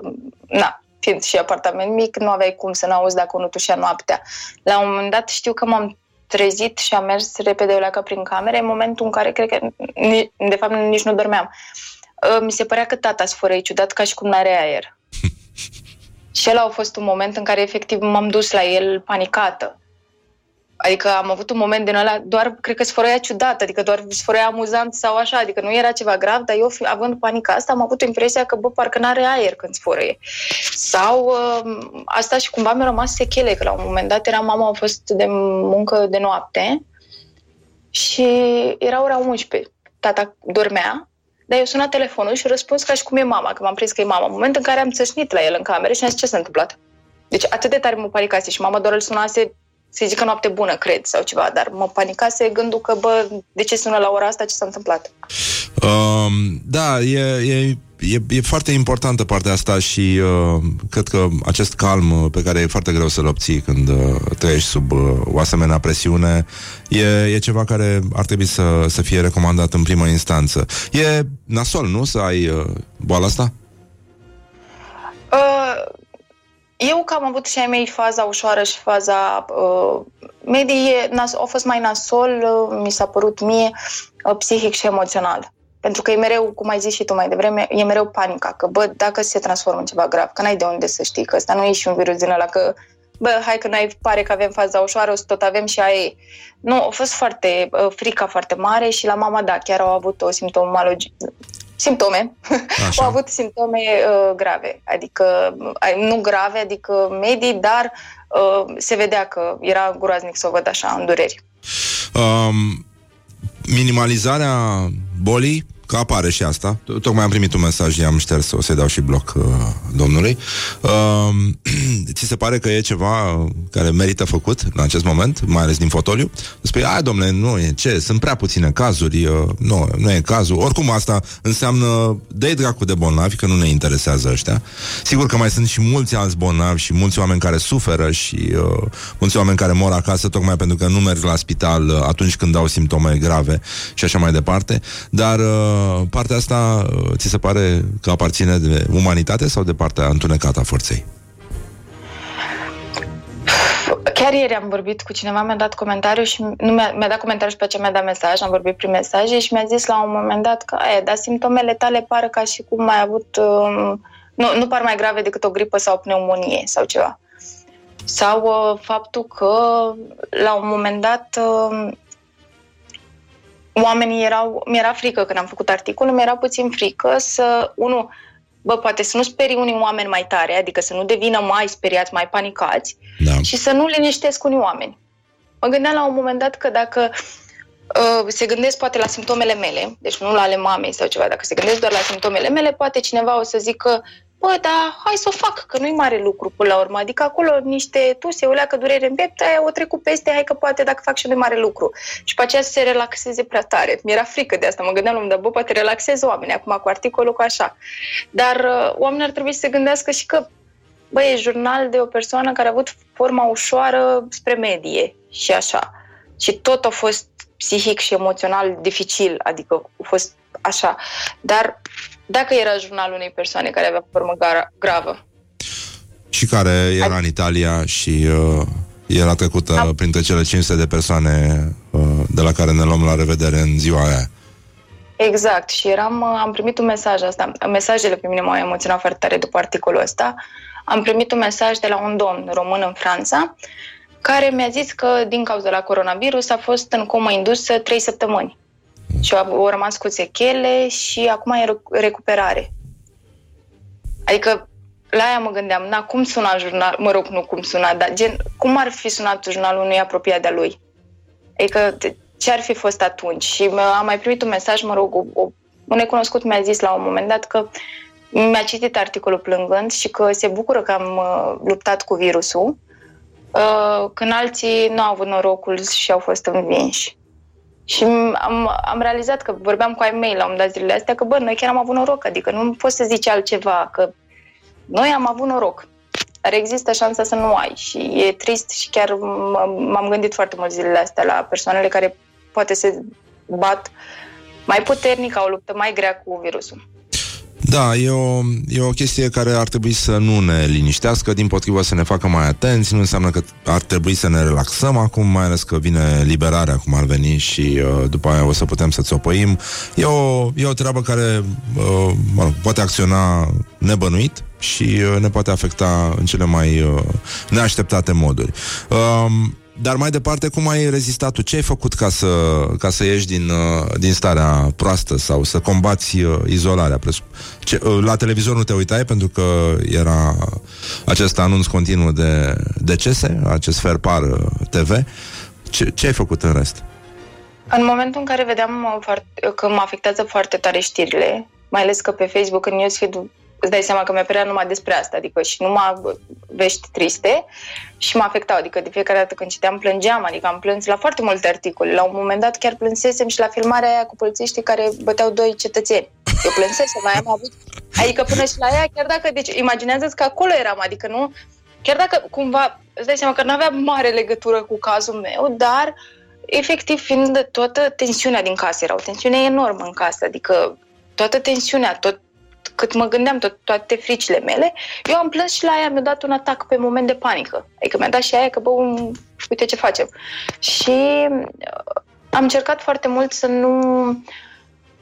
să nu vorbesc despre asta sau să încerc să limitez asta, pentru că telefoanele sunau în continuu, tot despre asta era cine s-a mai îmbolnăvit, cine e grav, cine e intubat, adică am auzit cuvântul intubat mi-ți ridică părul de pe mână acum. Intubat, cine e intubat, rudele, cum măsc, ce se întâmplă. Încercam foarte mult să nu mă gândesc la asta. Și deci am făcut o grămadă de chestii. Eu nu sunt bucătăreasă de fel, dar am gătit, deci am ajuns să gătesc burger, pizza, cheesecake, tiramisu, quesadilla, adică găteam orice, pentru că știam că dacă gătesc, îmi pun mintea acolo și sunt foarte atentă la ce fac, învăț și o rețetă nouă și nu mă gândesc la altceva. Vezi că am o rețetă bună de tiramisu și mai am una de salam de biscuiți pe site-ul meu. Dacă vrei să mai combați un pic izolarea, îți recomand. E foarte bună. Mulțumesc, mai ales aia cu salam de biscuiți. Da. Am început, la un moment dat mă gândeam, am ascultat o melodie în rusă, în moment în care în secunda a 2 mi-am pus Duolingo și am început să învăț rusa. Ai început să înveți rusa? Da. După aceea mi-am amintit găsit, vorbeam cu o prietenă din Anglia, ea e în Anglia acum, și mi-a zis că a început ea să-mi plătească brățări cum făceam când eram în liceu sau în general. Moment în care mi-am găsit ațele de atunci, adică ațele pe care nu mi-am cumpărat altele, ațele de atunci, și am început să-mi plătesc brățări. Și am făcut 2 brățări în timp ce mă uitam pe YouTube. Adică în același ai brățări la îndemână? Ne arăți? 2 secunde, că nu știu exact unde le-am pus. Că sunt curios. Eu cred că le-am undeva... serios că nu știu unde sunt puse acum. Da, lasă-le, în fine. Da, ne trimiți o poză. Îți trimit o poză că am poză, dar chiar nu știu unde l-am pus acum. Ți s-a luat plasmă? Plasmă? Să-mi iau plasmă? Da, nu plasmă. Mi s-a luat plasmă, nu. Ne-a întrebat un ascultător și mi s-a părut interesantă întrebarea. Cum se spune în rusă ceva, nu știu, zici și tu ceva. Ce le spui celor care stau acasă acum și cred că dacă fac pâine sunt speciali? Da, eu încă învăț pe Duolingo femeie, bărbat, copil, așa că știu cum se zice la copil, nu la copil, la băiat, malcic se zice. Malcic?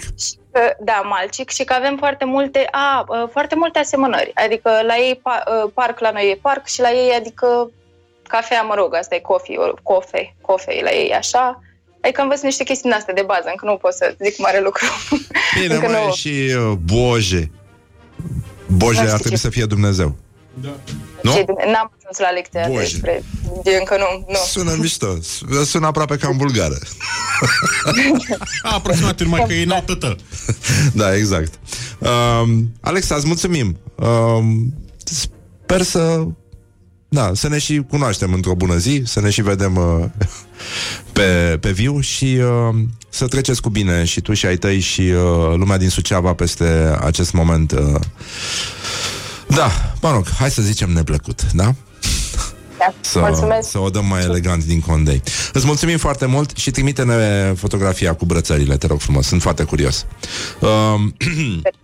Doamne ajută, nu știu cum se spune Doamne ajută în rusă, îți spun în portugheză. A? Ce? Să facem poză, stai că vreau să fac o poză cu tine. Stai, eu vin lângă monitor, privește frumos, vin imediat lângă tine, numai puțin. Bine, aștept. Ia să vedem dacă pornim și aparatul e bine. Așa. Superb. Perfect. Good. Așadar, îți mulțumim foarte mult. Alexa Bejinariu, Suceava, lucrează la Vice, până una alta este izolată la domiciliu împreună cu familia, a avut COVID, trăiește și s-a întors aici la Morning Glory ca să ne spună cum a fost. Îți mulțumim foarte mult, Alexa, să ne auzim sănătoși și te pupăm dulce pe ceacre, practic. Asta este regula aici la Morning Glory. Pa, numai bine! Perfect, pa! Și să ne vedem cu bine. Mulțumim foarte mult! Morning Glory, Morning Glory, ce mă fluje trecătorii.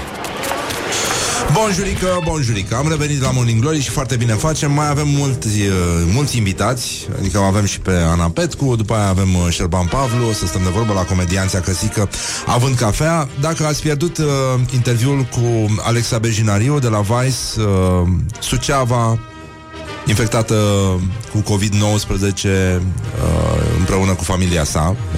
Și e o poveste relevantă, zic eu, pentru momentul ăsta, mai ales că pare că nu e atât de important să ai COVID.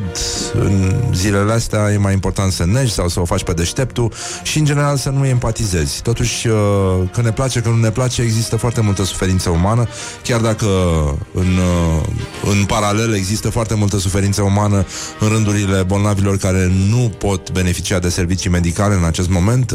Asta este situația, dar încercăm să le cuprindem pe toate și cred că vă face bine să o ascultați pe Alexa. Căutați pe pagina noastră de Facebook, pe canalul de YouTube, o să găsiți acolo interviul și vă mulțumim frumos pentru atenție.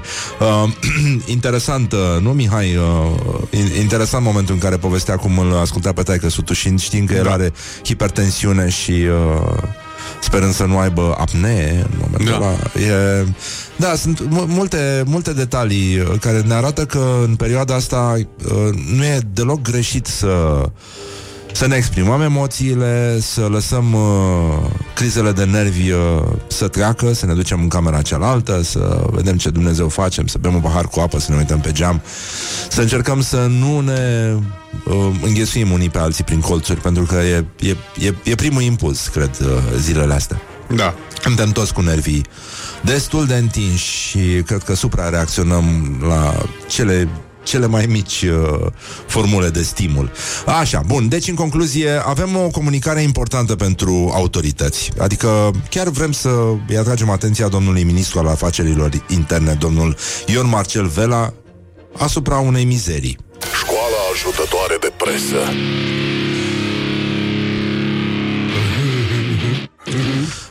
Bun, e vorba de domnul ministru. Îi solicităm atenția pe această cale, domnul ministru Marcel Vela. Ne adresăm de asemenea și grupului de comunicare strategică, ne adresăm și aceste entități numite ANCOM.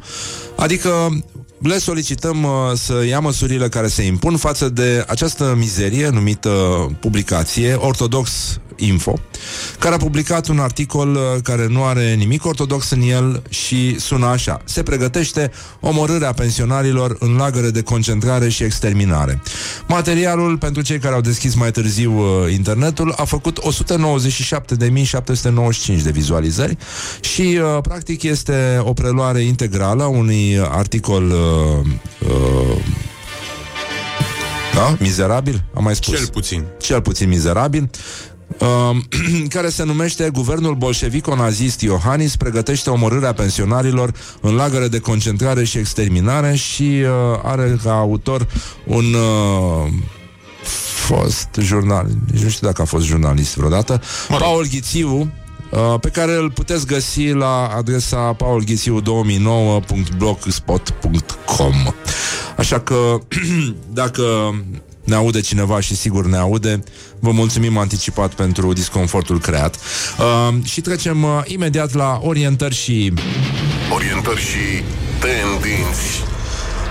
În primul rând, mai multe forțe de ordine, printre care și ofițeri ai Serviciului de Acțiuni Speciale, au descins ieri în locuința lui Nicușor Moldoveanu, sau Johnny Ceas, cum este cunoscut pe Facebook, din Hârlău, cercetat într-un dosar de ultraj. El postase mai multe videoclipuri în care aducea ofense poliției române și zicea cam așa: Nicușor, ați dat 10 milioane amendă pentru că am postat pe Facebook să vadă lumea că sunteți niște panorame, țineți cont, nu aveți tatuaje. Dacă sunteți atât de șmecheri și mafioți, tatuați-vă așa cum suntem și noi, luați-vă o haină de șmechereală, ieșiți pe stradă și bateți lumea. Băi, nene, ce... încă se găsesc loguri, nu? V-ați luat cu cine nu trebuie, țineți cont, în fiecare județ, oraș, ce face poliția? Ne dă amenzi peste amenzi, că așa cere șeful. Poliția din orașul Hârlău, am sesizat-o să mi se aducă și mie un pachet de 30 de lei de la primăria Hârlău. Am făcut-o din ambiție. Bun, se pare că poliția a înțeles, au intrat și peste saloanele de tatuaje și nu era nimeni acolo. Era doar, Mihai Trestariu. Era o poză cu Mihai Trestariu într-un salon din ăsta. În toaletă era. Și putem să citim meciul declarațiilor? Da, să vezi ce frumos este astăzi. Morning Glory prezintă meciul declarațiilor. Mihai Trestariu și Mircea Dinescu se luptă astăzi pentru simpatia voastră. Norocul meu este că am o asociație cu căței și la 2 zile ies o oră din casă legal. Este singurul meu traseu să nu intru în depresie. Trebuie să facem și aceste chestiuni în vreme de război sau de criză, spune Mihai Trestariu. Și Mircea Dinescu zice: m-a căutat bătrânul lăutar Gogu de la Poiana Mare. Când i-am explicat că am devenit și eu un artist falit, a exclamat: ce fel de țară e asta, domnule, în care mor de foame nu doar lăutarii, ci și boierii cărora le-am cântat. Acum alegeți voi, votați pe pagina noastră de Facebook, vedeți ce se poate face acolo. Și, în ultimul rând, aș vrea să mai avem o poveste foarte interesantă despre primăria din localitatea Moșoaia, județul Argeș. Ați auzit? N-ați auzit. Morning Glory prezintă actualitatea la zi. Au inventat testul pe proprie răspundere, testul anticovid, adică localnicii care au treabă la primărie trebuie să scrie într-un caiet care e chiar la intrarea în primărie că nu sunt infectați cu coronavirus. Și au blocat cu o masă intrarea, ia acolo pe masă un caiet, dacă vrei să soliciți un act așa, trebuie să scrii că nu ai coronavirus. Wow. Și evident, nu sunt întrebați dacă au simptome sau nu. Zice, dom'le, n-am coronavirus, îmi trebuie o copie după certificatul nu știu care. Și asta e tot. Peste masa aia vine cineva și vorbește cu tine după aia. Spui ce problemă ai semnat acolo, ai spus că n-ai corona. Așa, și primarul spune că vrea să țină o evidență a persoanelor sănătoase și zice, avem un caiet în care fiecare persoană scrie acolo, nu am COVID-19 și semnează. Le fac și copie după buletin, dacă se întâmplă să aibă cineva. Așa îl găsim în caiet. Mereu întrebăm dacă au simptome când vin la primărie. E și o metodă pentru a proteja salariații. A spus primarul din Moșoaia și am zice noi cu o expresie senină, nu? Că despre asta e vorba. N-ai cum să nu fii senin când spui tâmpenia asta. Asta cum era pe acolo. Aveți COVID? N-are, mama, e că ți-ar da. Exact, da. Avem dezinfectat montat la ușă, când vine omul are alt pix, nu semnează toți cu același pix. Fiecare cu pixul lui? Dar cu pasta? Dezinfectăm pasta pixului? Nu știu, facem? E foarte important, dar îți dai seama că primarul ar putea fi pus să scrie de 100 de ori ca în India, după ce e biciuit cu nuiele de salcie, să scrie, nu am COVID-19, nu am COVID-19, nu am COVID-19, nu am COVID-19, nu am COVID-19. At Rock FM. Doamne ajută. What the duck is going on? Morning Glory, Morning Glory, nu atingem bănișorii. Don't underestimate the force.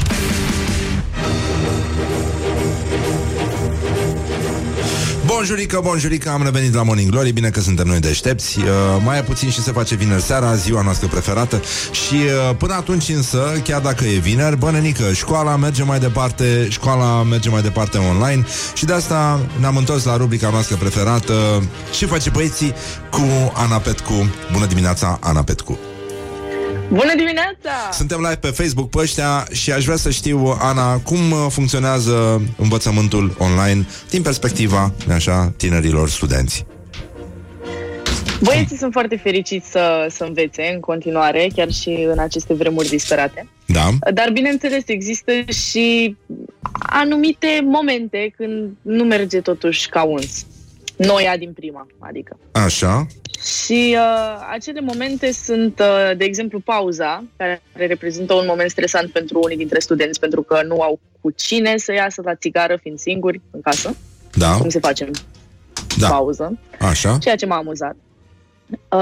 Altceva, un lucru pe care l-am descoperit și eu, este că foarte mulți profesori au animale de companie felurite, de la pisici, la câini, la papagali. Am văzut și o șopârlă. Deci, ca să citez un coleg de-al meu, este un bilet gratis în fiecare zi la zoo Băneasa. Da, e foarte adevărat. Dar care este animalul care ți-a atras atenția? Scuze-mă, mi-am pus halatul. Nu pot. Mi-am pus kimonoul, da. Mi-am pus kimonoul și sunt foarte mulțumit. Foarte mulțumit. E bine, Mihai? Stă bine? Este... Da. O să vezi pe înregistrare ce kimono frumos, pentru că și tu ești îmbrăcat într-un capod. Da, normal. Este costumul meu de Superman ăsta. E practic, e costumul în care vin să salvezi, practic. E mai simplu. Așa, bun, deci mai departe. Ce alte anomalii ai mai remarcat în timpul cursurilor online? Altă anomalie, și cu treaba asta cred că poate rezona fiecare student, este faptul că toate aceste cursuri pe care noi trebuie să le învățăm pentru sesiunea care se apropie cu pași repezi sunt împrăștiate pe 7 grupuri de Facebook, 12 de WhatsApp, mai avem și 20 de mail-uri pentru fiecare prof să trimitem proiecte pentru note pe care nu putem să le luăm la facultate, ca să dăm parțiale trebuie să trimitem anumite proiecte, cu deadline-uri care sunt împrăștiate în și mai multe grupuri de Zoom și Google Hangouts și oamenii încă au pretenția ca noi să avem prezență 100% și să nu ne scape nimic, dar hashtag restanță. Nasol, da, îmi pare foarte rău. Deci învățământul online merge mai departe în același tip de haos care, cum să spun, apropie online-ul de offline. E singura dovadă că, da, online-ul e doar o formă puțin viciată de offline.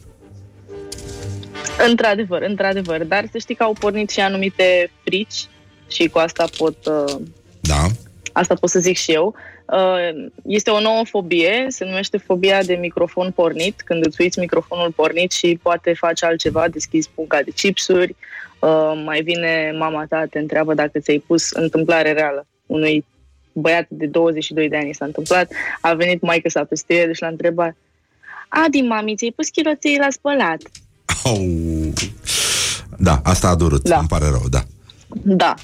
Și fobia de microfon pornit merge în continuare, se agravează din ce în ce. Adică și eu am pățit-o și e destul de nașpa. Da, e nasol. Da. Alte traume ale tinerei generații ai mai remarcat în timpul pandemiei? Vă mai vedeți? Da, ne vedem când plimbăm câinii, cei care stăm aici, dar doar așa. În rest, poate ne mai intersectăm la cumpărături, că avem o grămadă de magazine pe aici, dar în rest este destul de greuț. Este destul de greuț pentru că poliția este mereu pe aici, trebuie să ieșim cu declarație și este complicat, dar nu este atât de greu. Din punctul meu de vedere, nu știu, am trecut de perioada aia în care vineri seara era o depresie extraordinară pentru că nu mai ieșeam cu ei, dar acum e bine și văd că și ei s-au conformat. Dar am auzit că pe 15 mai dar nu se deschid discotecile, adică va trebui să vă bucurați de vară și să încercați totul în aer liber, că altfel nu merge. Nu mai merge la club, nu? E complicat. Nu, e prea greu, nu. Am o veste frumoasă din Spania, că vicepreședintele guvernului le-a cerut iertare copiilor că au fost închiși în case și că le-a zis: această izolare nu a fost deloc ușoară pentru voi, ați fost nevoiți să nu mai mergeți la școală, să nu vă mai vedeți cu mulți dintre prietenii și membrii familiilor voastre, să vă jucați acasă, să suportați părinții, mă rog, ar fi trebuit să mai spună. Îți dai seama cum e să ai 14 ani și să stai cu părinții în continuu? Deci câtă ură se acumulează acolo. Ce o să faci tu cu mașina lui taică-tu când o să o furi într-o vineri seara? Ca să plătească pentru toate mizeriile pe care ți le-a făcut la izolare. Bun, zice: vă cer iertare pentru că nu am fost destul de clari când am explicat cum veți putea ieși din casă și copiii mai mici de 14 ani în Spania, începând de duminica asta, vor avea dreptul să iasă pentru a se plimba sau pentru a se juca afară o dată pe zi, timp de o oră și pe o rază de 1 kilometru distanță față de domiciliul lor, între orele 9 dimineața și 9 seara. Și chestia care mi s-a părut interesantă, că un adult poate ieși din casă împreună cu maxim 3 copii. Deci ce facem în alte zone în care de la 5 începe numărătoarea? În primul rând. Și nu se spune nimic, nu e obligatorie lesa, ceea ce e foarte ok. Dacă înțelegi. Da, înțeleg. E fantastic. Mie îmi place foarte mult inițiativa. Adică părinții tăi nu s-au gândit până la urmă că ar putea să aibă o scuză să iasă din casă. Plimbăm și noi copilul. Uitați, nici măcar nu trebuie să-i punem lesa. Nu atacă omul, e ok. E Ana, o știți de la Așa Radio. O știți, da. E în regulă, e inofensivă. Nu face nimic rău. Ar fi fost o scuză foarte bună, într-adevăr. Păi, uite, s-a ratat momentul. Da, în fine. O să mai revenim în lumea ta minunată. Îmi place halatul. O să-ți placă și ție când o să vezi pe al meu. Și îți mulțumim că existi și te pupăm dulce pe ceacră și ne vedem în săptămâna viitoare la o nouă întâlnire cu Ce face băieți cu Ana Petcu. Mulțumim, Ana. Te pupăm, să fii sănătoasă. Eu mulțumesc. Pa. Ne vedem. Pa. Bun, deci rețineți chestia asta, băi, e bine să ai un copil. Îți mai dă un like pe Facebook, îți mai faci treaba cu el, știi? Dar e important în vremurile astea că dacă n-ai câine, măcar un copil să aibă, nenică. Pentru că poți să-l mai scoți un pic la plimbare. This is Morning Glory at Rock FM. Doamne ajută! What the duck is going on? Morning Glory, Morning Glory, Cehov are 3 surori. Deci, în concluzie, bonjurică. Suntem, practic, cum se spune, Mihai? Efectiv, nu? Efectiv, da. Efectiv, în momentul în care o să dăm drumul la celebra noastră rubrică, nu ne-a consacrat, dar oricât, e vorba despre... Morning Glory prezintă comedianța căsică având cafea. Și suntem live pe Facebook și totul e foarte bine și spunem bună dimineața lui Serban Pavlu. Bună dimineața, Serban Pavlu. Bună dimineața. Îmi place că ai bibliotecă în primul rând. Da, e închiriată pentru live-urile astea. Cât mai e ora? Cu ora se închiriază sau cu live-ul? Cu ziua, din păcate. Îmi pare rău. Vrei să iei toată ziua și e nasol, că termin cu live-ul ăsta și pe urmă parcă vă pun mâna pe o carte. Da, exact, da, sunt primejdii foarte mari. Ce faci? Cum merge izolarea? Am văzut că te joci de un fel de serial așa pe internet, pe ăștia. Da, am fost cooptat. Nu putem să stăm o clipă liniștiți. Așa suntem noi. Da, știu. Cum ni se ia obiectul muncii, gata, căutăm în altă parte. A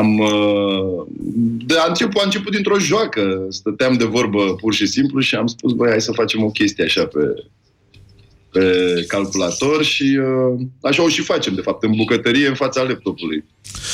Nu e rău deloc. Colegii e mulțumiți? Ca să citez dintr-un coleg, nu e rău, dar poate să-ți vină rău. Da, e adevărat și chestia asta. Cum te descurci cu copiii? Din ce înțeleg, încă nu i-ați vândut? Îi păstrați? Nu se știe când îți trebuie.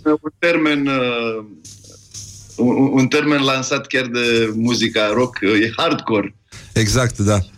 E hardcoreală. Mai există și altă industrie care folosește același termen, dar să o lăsăm. Cum e cu copiii? Am înțeles că te joci frumos. A povestit cineva că te joci cu ei la ușă. Îi pui să sune la sonerie sau... Da, păi tot așa, am luat o raznă de la izolare. Da, am făcut, i-am exploatat în timpul ăsta. I-am exploatat, am făcut filmulețe. Așa, și cum te-ai mai gândit? Adică la ce stratageme oribile te-ai mai gândit să faci apel? Nu știu, mi-au secat puterile. E greu? Dom'le, e greu pentru că perioada asta, din păcate, de izolare, ar fi fost la țanc pentru mine, că eu am ce face acasă, nu mă plictisesc deloc. Dar sunt închiși aici leoparzii cu mine și ziua e a lor, de fapt. După ora 11 încep să trăiesc. 11 noaptea? 11 noaptea, da. Da, e complicat, e foarte complicat. Sunt închiși în dormitor, nu e... Adică nu e ca și cum ai fi un om liber. Nu, liniștea asta falsă pe care o auziți voi. Ai meditat asupra acestei teme a bărbatului matur tulburat de niște copilași care au foarte multă energie? Da, am meditat îndelung, concluziile sunt amare și nu vreau să discut despre asta pentru că e un drum pe care nu te poți întoarce. Crezi că ei sunt, mi-a povestit prietenul Paul Dicu, e ultramaratonist și face o chestie care se numește Maraton du Sable și traversează deșertul. Și a spus că omenirea a făcut foarte multe chestii, dar încă nu a găsit o metodă care să împiedice nisipul să pătrundă în încălțări. Cred că și copilașii sunt, în categoria nisipul. Da. E o comparație ușoară. Pietricele? Da, pietricele, pioneze. Dar ai și râs? Care e povestea pe care ai... Te ajută să te dezvolți joaca asta cu copiii? Da, îi ajută pe ei, în primul rând. Da, te ajută pentru că în mod normal nu am atâta timp pentru ei și acum am deodată o zi întreagă să-i văd așa de dimineață până când se culcă și e grozav din multe puncte de vedere. Ne jucăm toată ziua și am început să mă uit la desene animate așa, la modul serios, fără să... Ce ai observat? Ai meditat asupra... Tu crezi că e adevărat cam tot ce se întâmplă în desene animate, de fapt? Da, în principiu da. Și majoritatea filmelor pentru oameni mari nu sunt mai bune. Crezi că e posibil să alunești pe o coajă de banană? Da, cred că e posibil să alunești pe o coajă de banană și dacă o vei face, toată lumea va râde de tine. Tare! Ai râs de tine zilele astea? Poftim? Ai râs de tine zilele astea? Oh, da, cum? Ce ai făcut? Adică ai început să te observi în comparație cu copiii care au o problemă, au un stres? Ți se pare că suferă de claustrare sau de ceva? Nu, absolut deloc. Ăștia sunt virusul, îți spun eu. Ăștia sunt virusul. Ăștia n-au nimic, n-au nici pe dracu. Nu, s-ar putea să fie o chestie pur și simplu pusă la cale pentru a se închide școlile. Adică eu cred încă în lucrurile astea și în rugăciunile care se înalță din miile de săli de clasă în fiecare dimineață. Dă, Doamne, să vină cu tremurul, inundația, să se oprească teroarea asta. Și atunci, probabil, e o strategie pusă la cale de pitici ca să se închidă școlile. Când ai râs de tine? Hai să vedem. Ai o poveste de izolare? Cu Serban Pavlu care s-a trezit și a dus palma la frunte și a început să râdă ca prostul? Da, vin lucruri pe care uiți că le-ai comandat, pur și simplu. A început nebunia asta cu comandatul chestiilor acasă. Da. Și am avut discuția asta. Dom'le, n-am comandat. Ce să fie? Poftim? Nu, stați un pic. La ce adresă? Păi nu s-a comandat de aici așa ceva. Nu s-a comandat. Ba, da, stai. Când? Da, scuze, sigur. Da, am uitat. Și vreo legătură între umbre și curier? Când se mai sperie curierii când te văd? Te duci în persoană? Da, oamenii nu se sperie. Ăsta e ăla. De obicei sunt la nivelul de ăsta e ăla. Eu sunt pe acolo. Ăsta e ăla. Ăsta e ăla, da. Ăsta e ăla. Zâmbesc așa ghiduș. Adică nebunule, te faci aici că stai în izolare și tu... De fapt, da. De ce ți-e doar să te plângi? Că actorii se plâng destul de mult. Nu mă plâng. De ce te plângeai înainte și nu mai poți să te mai plângi acum? Mă plângeam de ce program aglomerat am. Asta era permanent. Și că n-am timp să citesc. O spun așa doar pe jumătate în glumă. Că n-am timp să citesc. Eu dacă aș avea timp aș citi. Vai de mine. Aș rade biblioteci. N-am timp să citesc. Și acum ai timp, dar nu citești. Adică... Suntem ipocriți? Da, suntem ipocriți. Copiii te ajută sau te țin de poalele halatului în momentul ăsta? Hai să mă întrebăm altceva. Care e primul lucru pe care îl faci când ieși din izolare?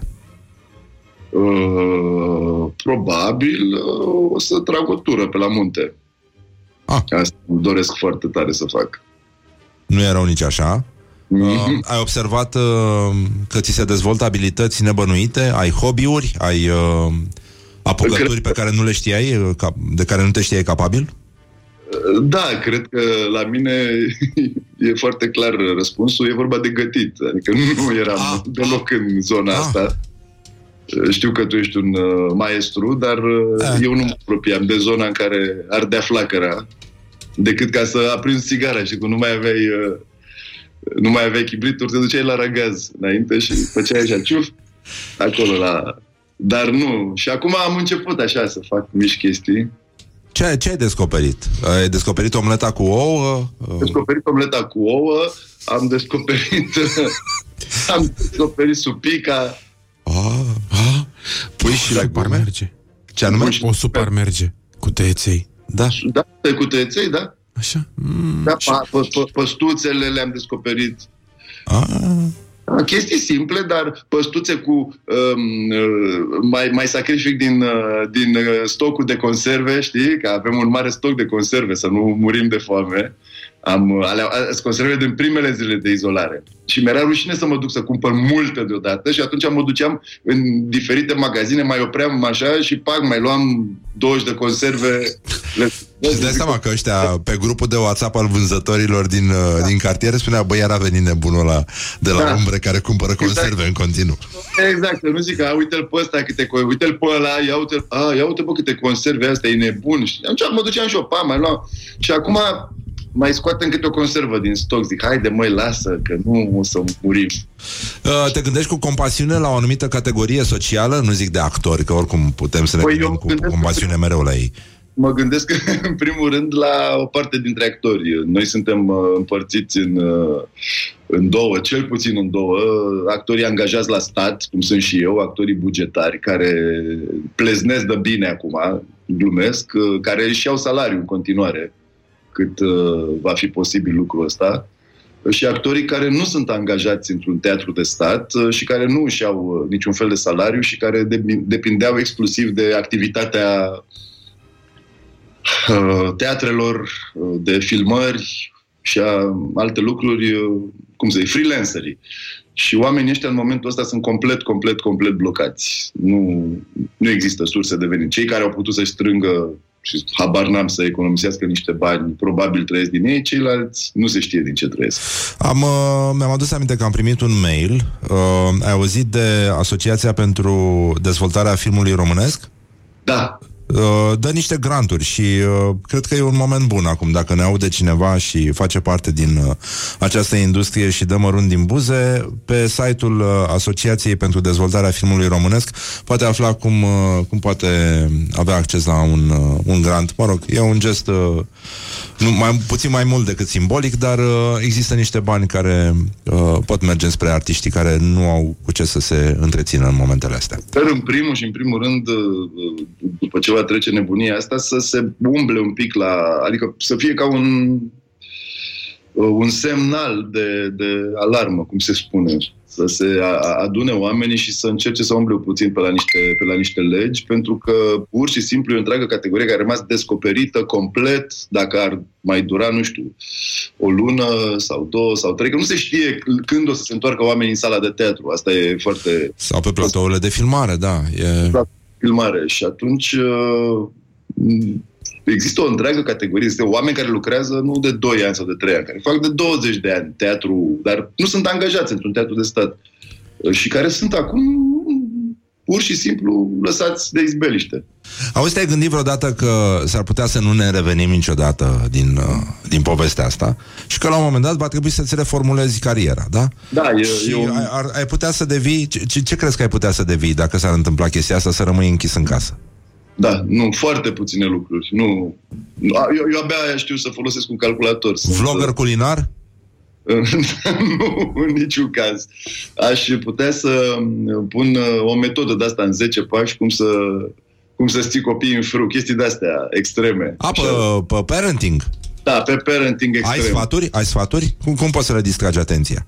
Nu-ți pierde cumpătul niciodată, nu lăsa să câștige în fața ta. Dacă te vede că țipi, ai pierdut un punct în momentul ăla. Da. Adică chestii de-astea de ninja. I-aș învăța lucruri de-astea, de Kung Fu Master. Ai cumva Facebook la îndemână, te rog frumos? Scuză-mă. Da, am. Poți să deschizi Facebook. S-a întâmplat o chestie foarte gravă în Filiaș, dar o să ajungem și acolo. Până una alta, poți să deschizi Facebook la pagina Constantin Enceanu Oficial, te rog frumos, Serban Pavlu. Noi nu i-am făcut testul Enceanu, cumplitul test Enceanu, temutul test Enceanu de la Morning Glory. Tu n-ai trecut prin chestia asta? Nu, Serban. De ce asta? Uite, o să vezi acum. Intră, te rog frumos, pe pagina Constantin Enceanu Oficial. Este un domn din zona Olteniei care cântă muzică populară și până de curând avea, mă rog, nu el, fiica dumnealui, avea un local în Filiaș care se numea Zanzibar și care înțeleg că... În fine, asta este. Ai deschis? Bun, poți să mergi la comunitate, te rog frumos, și să vedem câți prieteni de-ai tăi au dat like paginii Constantin Enceanu. Este cumplitul, temutul test Enceanu de la Morning Glory. Iată-l pe Serban Pavlu. Dar unde e comunitate? Acolo, grupuri sau unde? Nu, după About, unde sunt toate... Nu e community. Community trebuie să fie. Da, eu știu că trebuie să fie, dar trebuie să spuneți unde este Constantin Enceanu. E pagina aia cu numărul de telefon în... Da? Are pe cover foto numărul de telefon. Cu bifă. Nu. Aia, Constantin Enceanu Oficial. Oficial, măi. Da, măi, eu am Constantin, da, așa, Constantin Enceanu cu pagina, așa? Cu numărul de telefon. Așa. Și ai Home, About, Photos și ultima chestie după postări este Community. Da, vezi toți fanii activi. Așa, fani, chestii, nu știu ce. Și câți prieteni sunt fani? Câți prieteni de-ai tăi au dat like paginii Constantin Enceanu? Este cumplitul, temutul test Enceanu de la Morning Glory. Nu, că nu găsesc, îmi pare rău. Sugerează editări, 13 fani noi, vezi toți fani. Comunitate? Mă, Șerbane, mă. Nu, de comunitate, mă, că ai făcut o facultate. Comunitate, stai. Așa. Câți prieteni de-ai tăi? Nu că nu se încarcă, stai. Vezi toți fanii activi, total urmăritori. Așa. Nu, n-am niciun prieten. Nu e. Băi, nu există. Băi, ai zero empatie, ești nebun? Dom'le, nu am. Niciun prieten? Deci, comunitate, am intrat pe comunitate. Da. Fani activi. Așa? Prieteni ai tăi care apreciază pagina. N-ai chestia asta acolo? No. Incredibil, Doamne sfinte. E pe același loc cu Tolontan. N-am, zero prieten, da. This is a nightmare. Este cel mai cumplit testenceanu pe care l-am făcut vreodată. Mă rog, teoria noastră este că din 5 oameni de pe planetă găsești rapid o cale să ajungi la Constantinenceanu. E modalitatea noastră de a ne reporta la marile valori ale țării. Șerbane, asta este. Eu cred că va trebui să-ți crești și inteligența emoțională și gradul de empatie, pentru că numai Cătălin Tolontan a obținut 0 până acum. 0 absolut la testul Enceanu. Da, domne, da, am înțeles, da, e un... Da, și îți recomandăm să asculți Constantin Enceanu, are cel puțin o piesă care îți va plăcea, se numește Mă pusei în pat lungit. Foaie verde mărgărit, să vă spui una pe scurt, într-o zi ce mi-a venit, mă pusei în pat lungit. Doamne ferește, la un moment dat știi cum e. Da, e un test oltenesc. E un test oltenesc de verificare a atitudinii soției din echipament. Și să aștept ce se întâmplă, da. Exact, genul ăsta. Șerbane, îți mulțumim foarte mult și să sperăm că ne vom vedea cât mai curând. Și să vii și tu în studio la Morning Glory, că n-ai fost. Am fost odată. A fost? Da, de mult. Nu ai fost aici, ne-am mutat, avem condiții. Nu chiar aici. Nu era aici. Nu, n-am fost la emisiune, am fost pentru nu știu ce clip. N-a fost la emisiune, da. Nu. În sediul ăsta nou lux pe care l-aveți. Nu, n-a fost. Nu, e îngrozitor, să știi. Va trebui să recuperăm. Sunteți acolo acum? Da, noi suntem aici. Dar numai noi, ăștia de dimineață, suntem de la toate radiourile din grup. Atât, în rest, gata, pașii pusi. Nasol. Da, e destul de greu. Dar facem o figură frumoasă, să știi. Și reușim să ne plângem în continuare de tot felul de lucruri de care ne plângeam și înainte. Adică de tâmpiți, de exemplu. O iau ca pe jignire. Te sunăm noi mai încolo, nu? Exact. Mulțumim, Serban Pavlu, și să ne vedem cu bine și să ne îmbrățișăm cu bine cât mai curând. Stai să facem și o poză. Da. Stai o secundă, că vin lângă tine să facem o poză. Lângă ecran puțin. Stai acolo. Între timp, cât stă Serban la poză, vă las singurei cu reclamele și revenim imediat după publicitate. Rămânem în live pe Facebook și ne auzim la o nouă întâlnire cu muzica voastră preferată, respectiv formația The Peltics, care va interpreta un hit nemuritor al muzicii ușoare românești. Morning Glory prezintă comedianța căsică având cafea. Don't sleep on you. Morning Glory at Rock FM. What the duck is going on? Morning Glory, Morning Glory, toate e aleatorii. Bonjurică și vrem să fim primii care vă spun la revedere în emisiunea asta. Mihai, yes. Formația The Peltics vă dorește în continuare un weekend minunat. V-am spus, am avut un presentiment acum o săptămână și ceva, cred, când am simțit că e luni. Chestie pe care nu am mai simțit-o de foarte mult timp. Astăzi, din nou, avem această premoniție. Pare chiar o zi de vineri. Cred că ăsta este momentul în care începem să numărăm din nou zilele, săptămânile și așa mai departe, să recunoaștem, să facem diferența între o zi de marți și una de joi. Lucruri din astea, lucrurile simple, cum spunea și Mihaela Rădulescu. E foarte important, ne întoarcem la valori. Da. Le mulțumim foarte mult colegilor noștri care lucrează de acasă, Laura, Andreea, Ioana Luida, Morning Glory 4 de lui Horia. Vrem să cântăm un cântec nemuritor. Da. Formația de Peltic. Hai. Tetie. Fă-l număr. 2, 3, Și să nu uităm nici când te iubim trandafilii. Ei sunt pe acest pământ un simbol al iubirii. Și totuși dom uita, te iubim trandafilii. Ei nu ne vor ierta clipele lătătilii.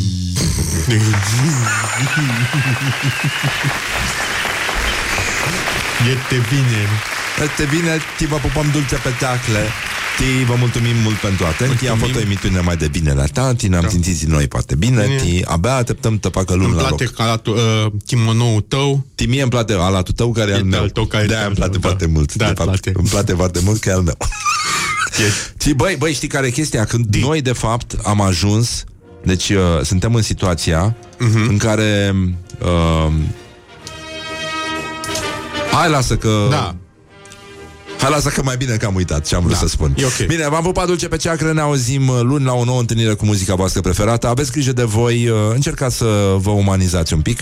Nu vă ascundeți sentimentele, puteți să și plângeți, mai mâncați ceva bun, vă apropiați unii de alții și rămâneți totuși la adăpost. E destul de periculos afară și până una alta sper să ajungem să ne îmbrățișăm pe viu și să chiuim și să desfacem sticle cu spumant și așa mai departe. V-am pupat dulce pe ceacre și încă o dată Morning Glory, Morning Glory, tu o mai iubești pe Flori?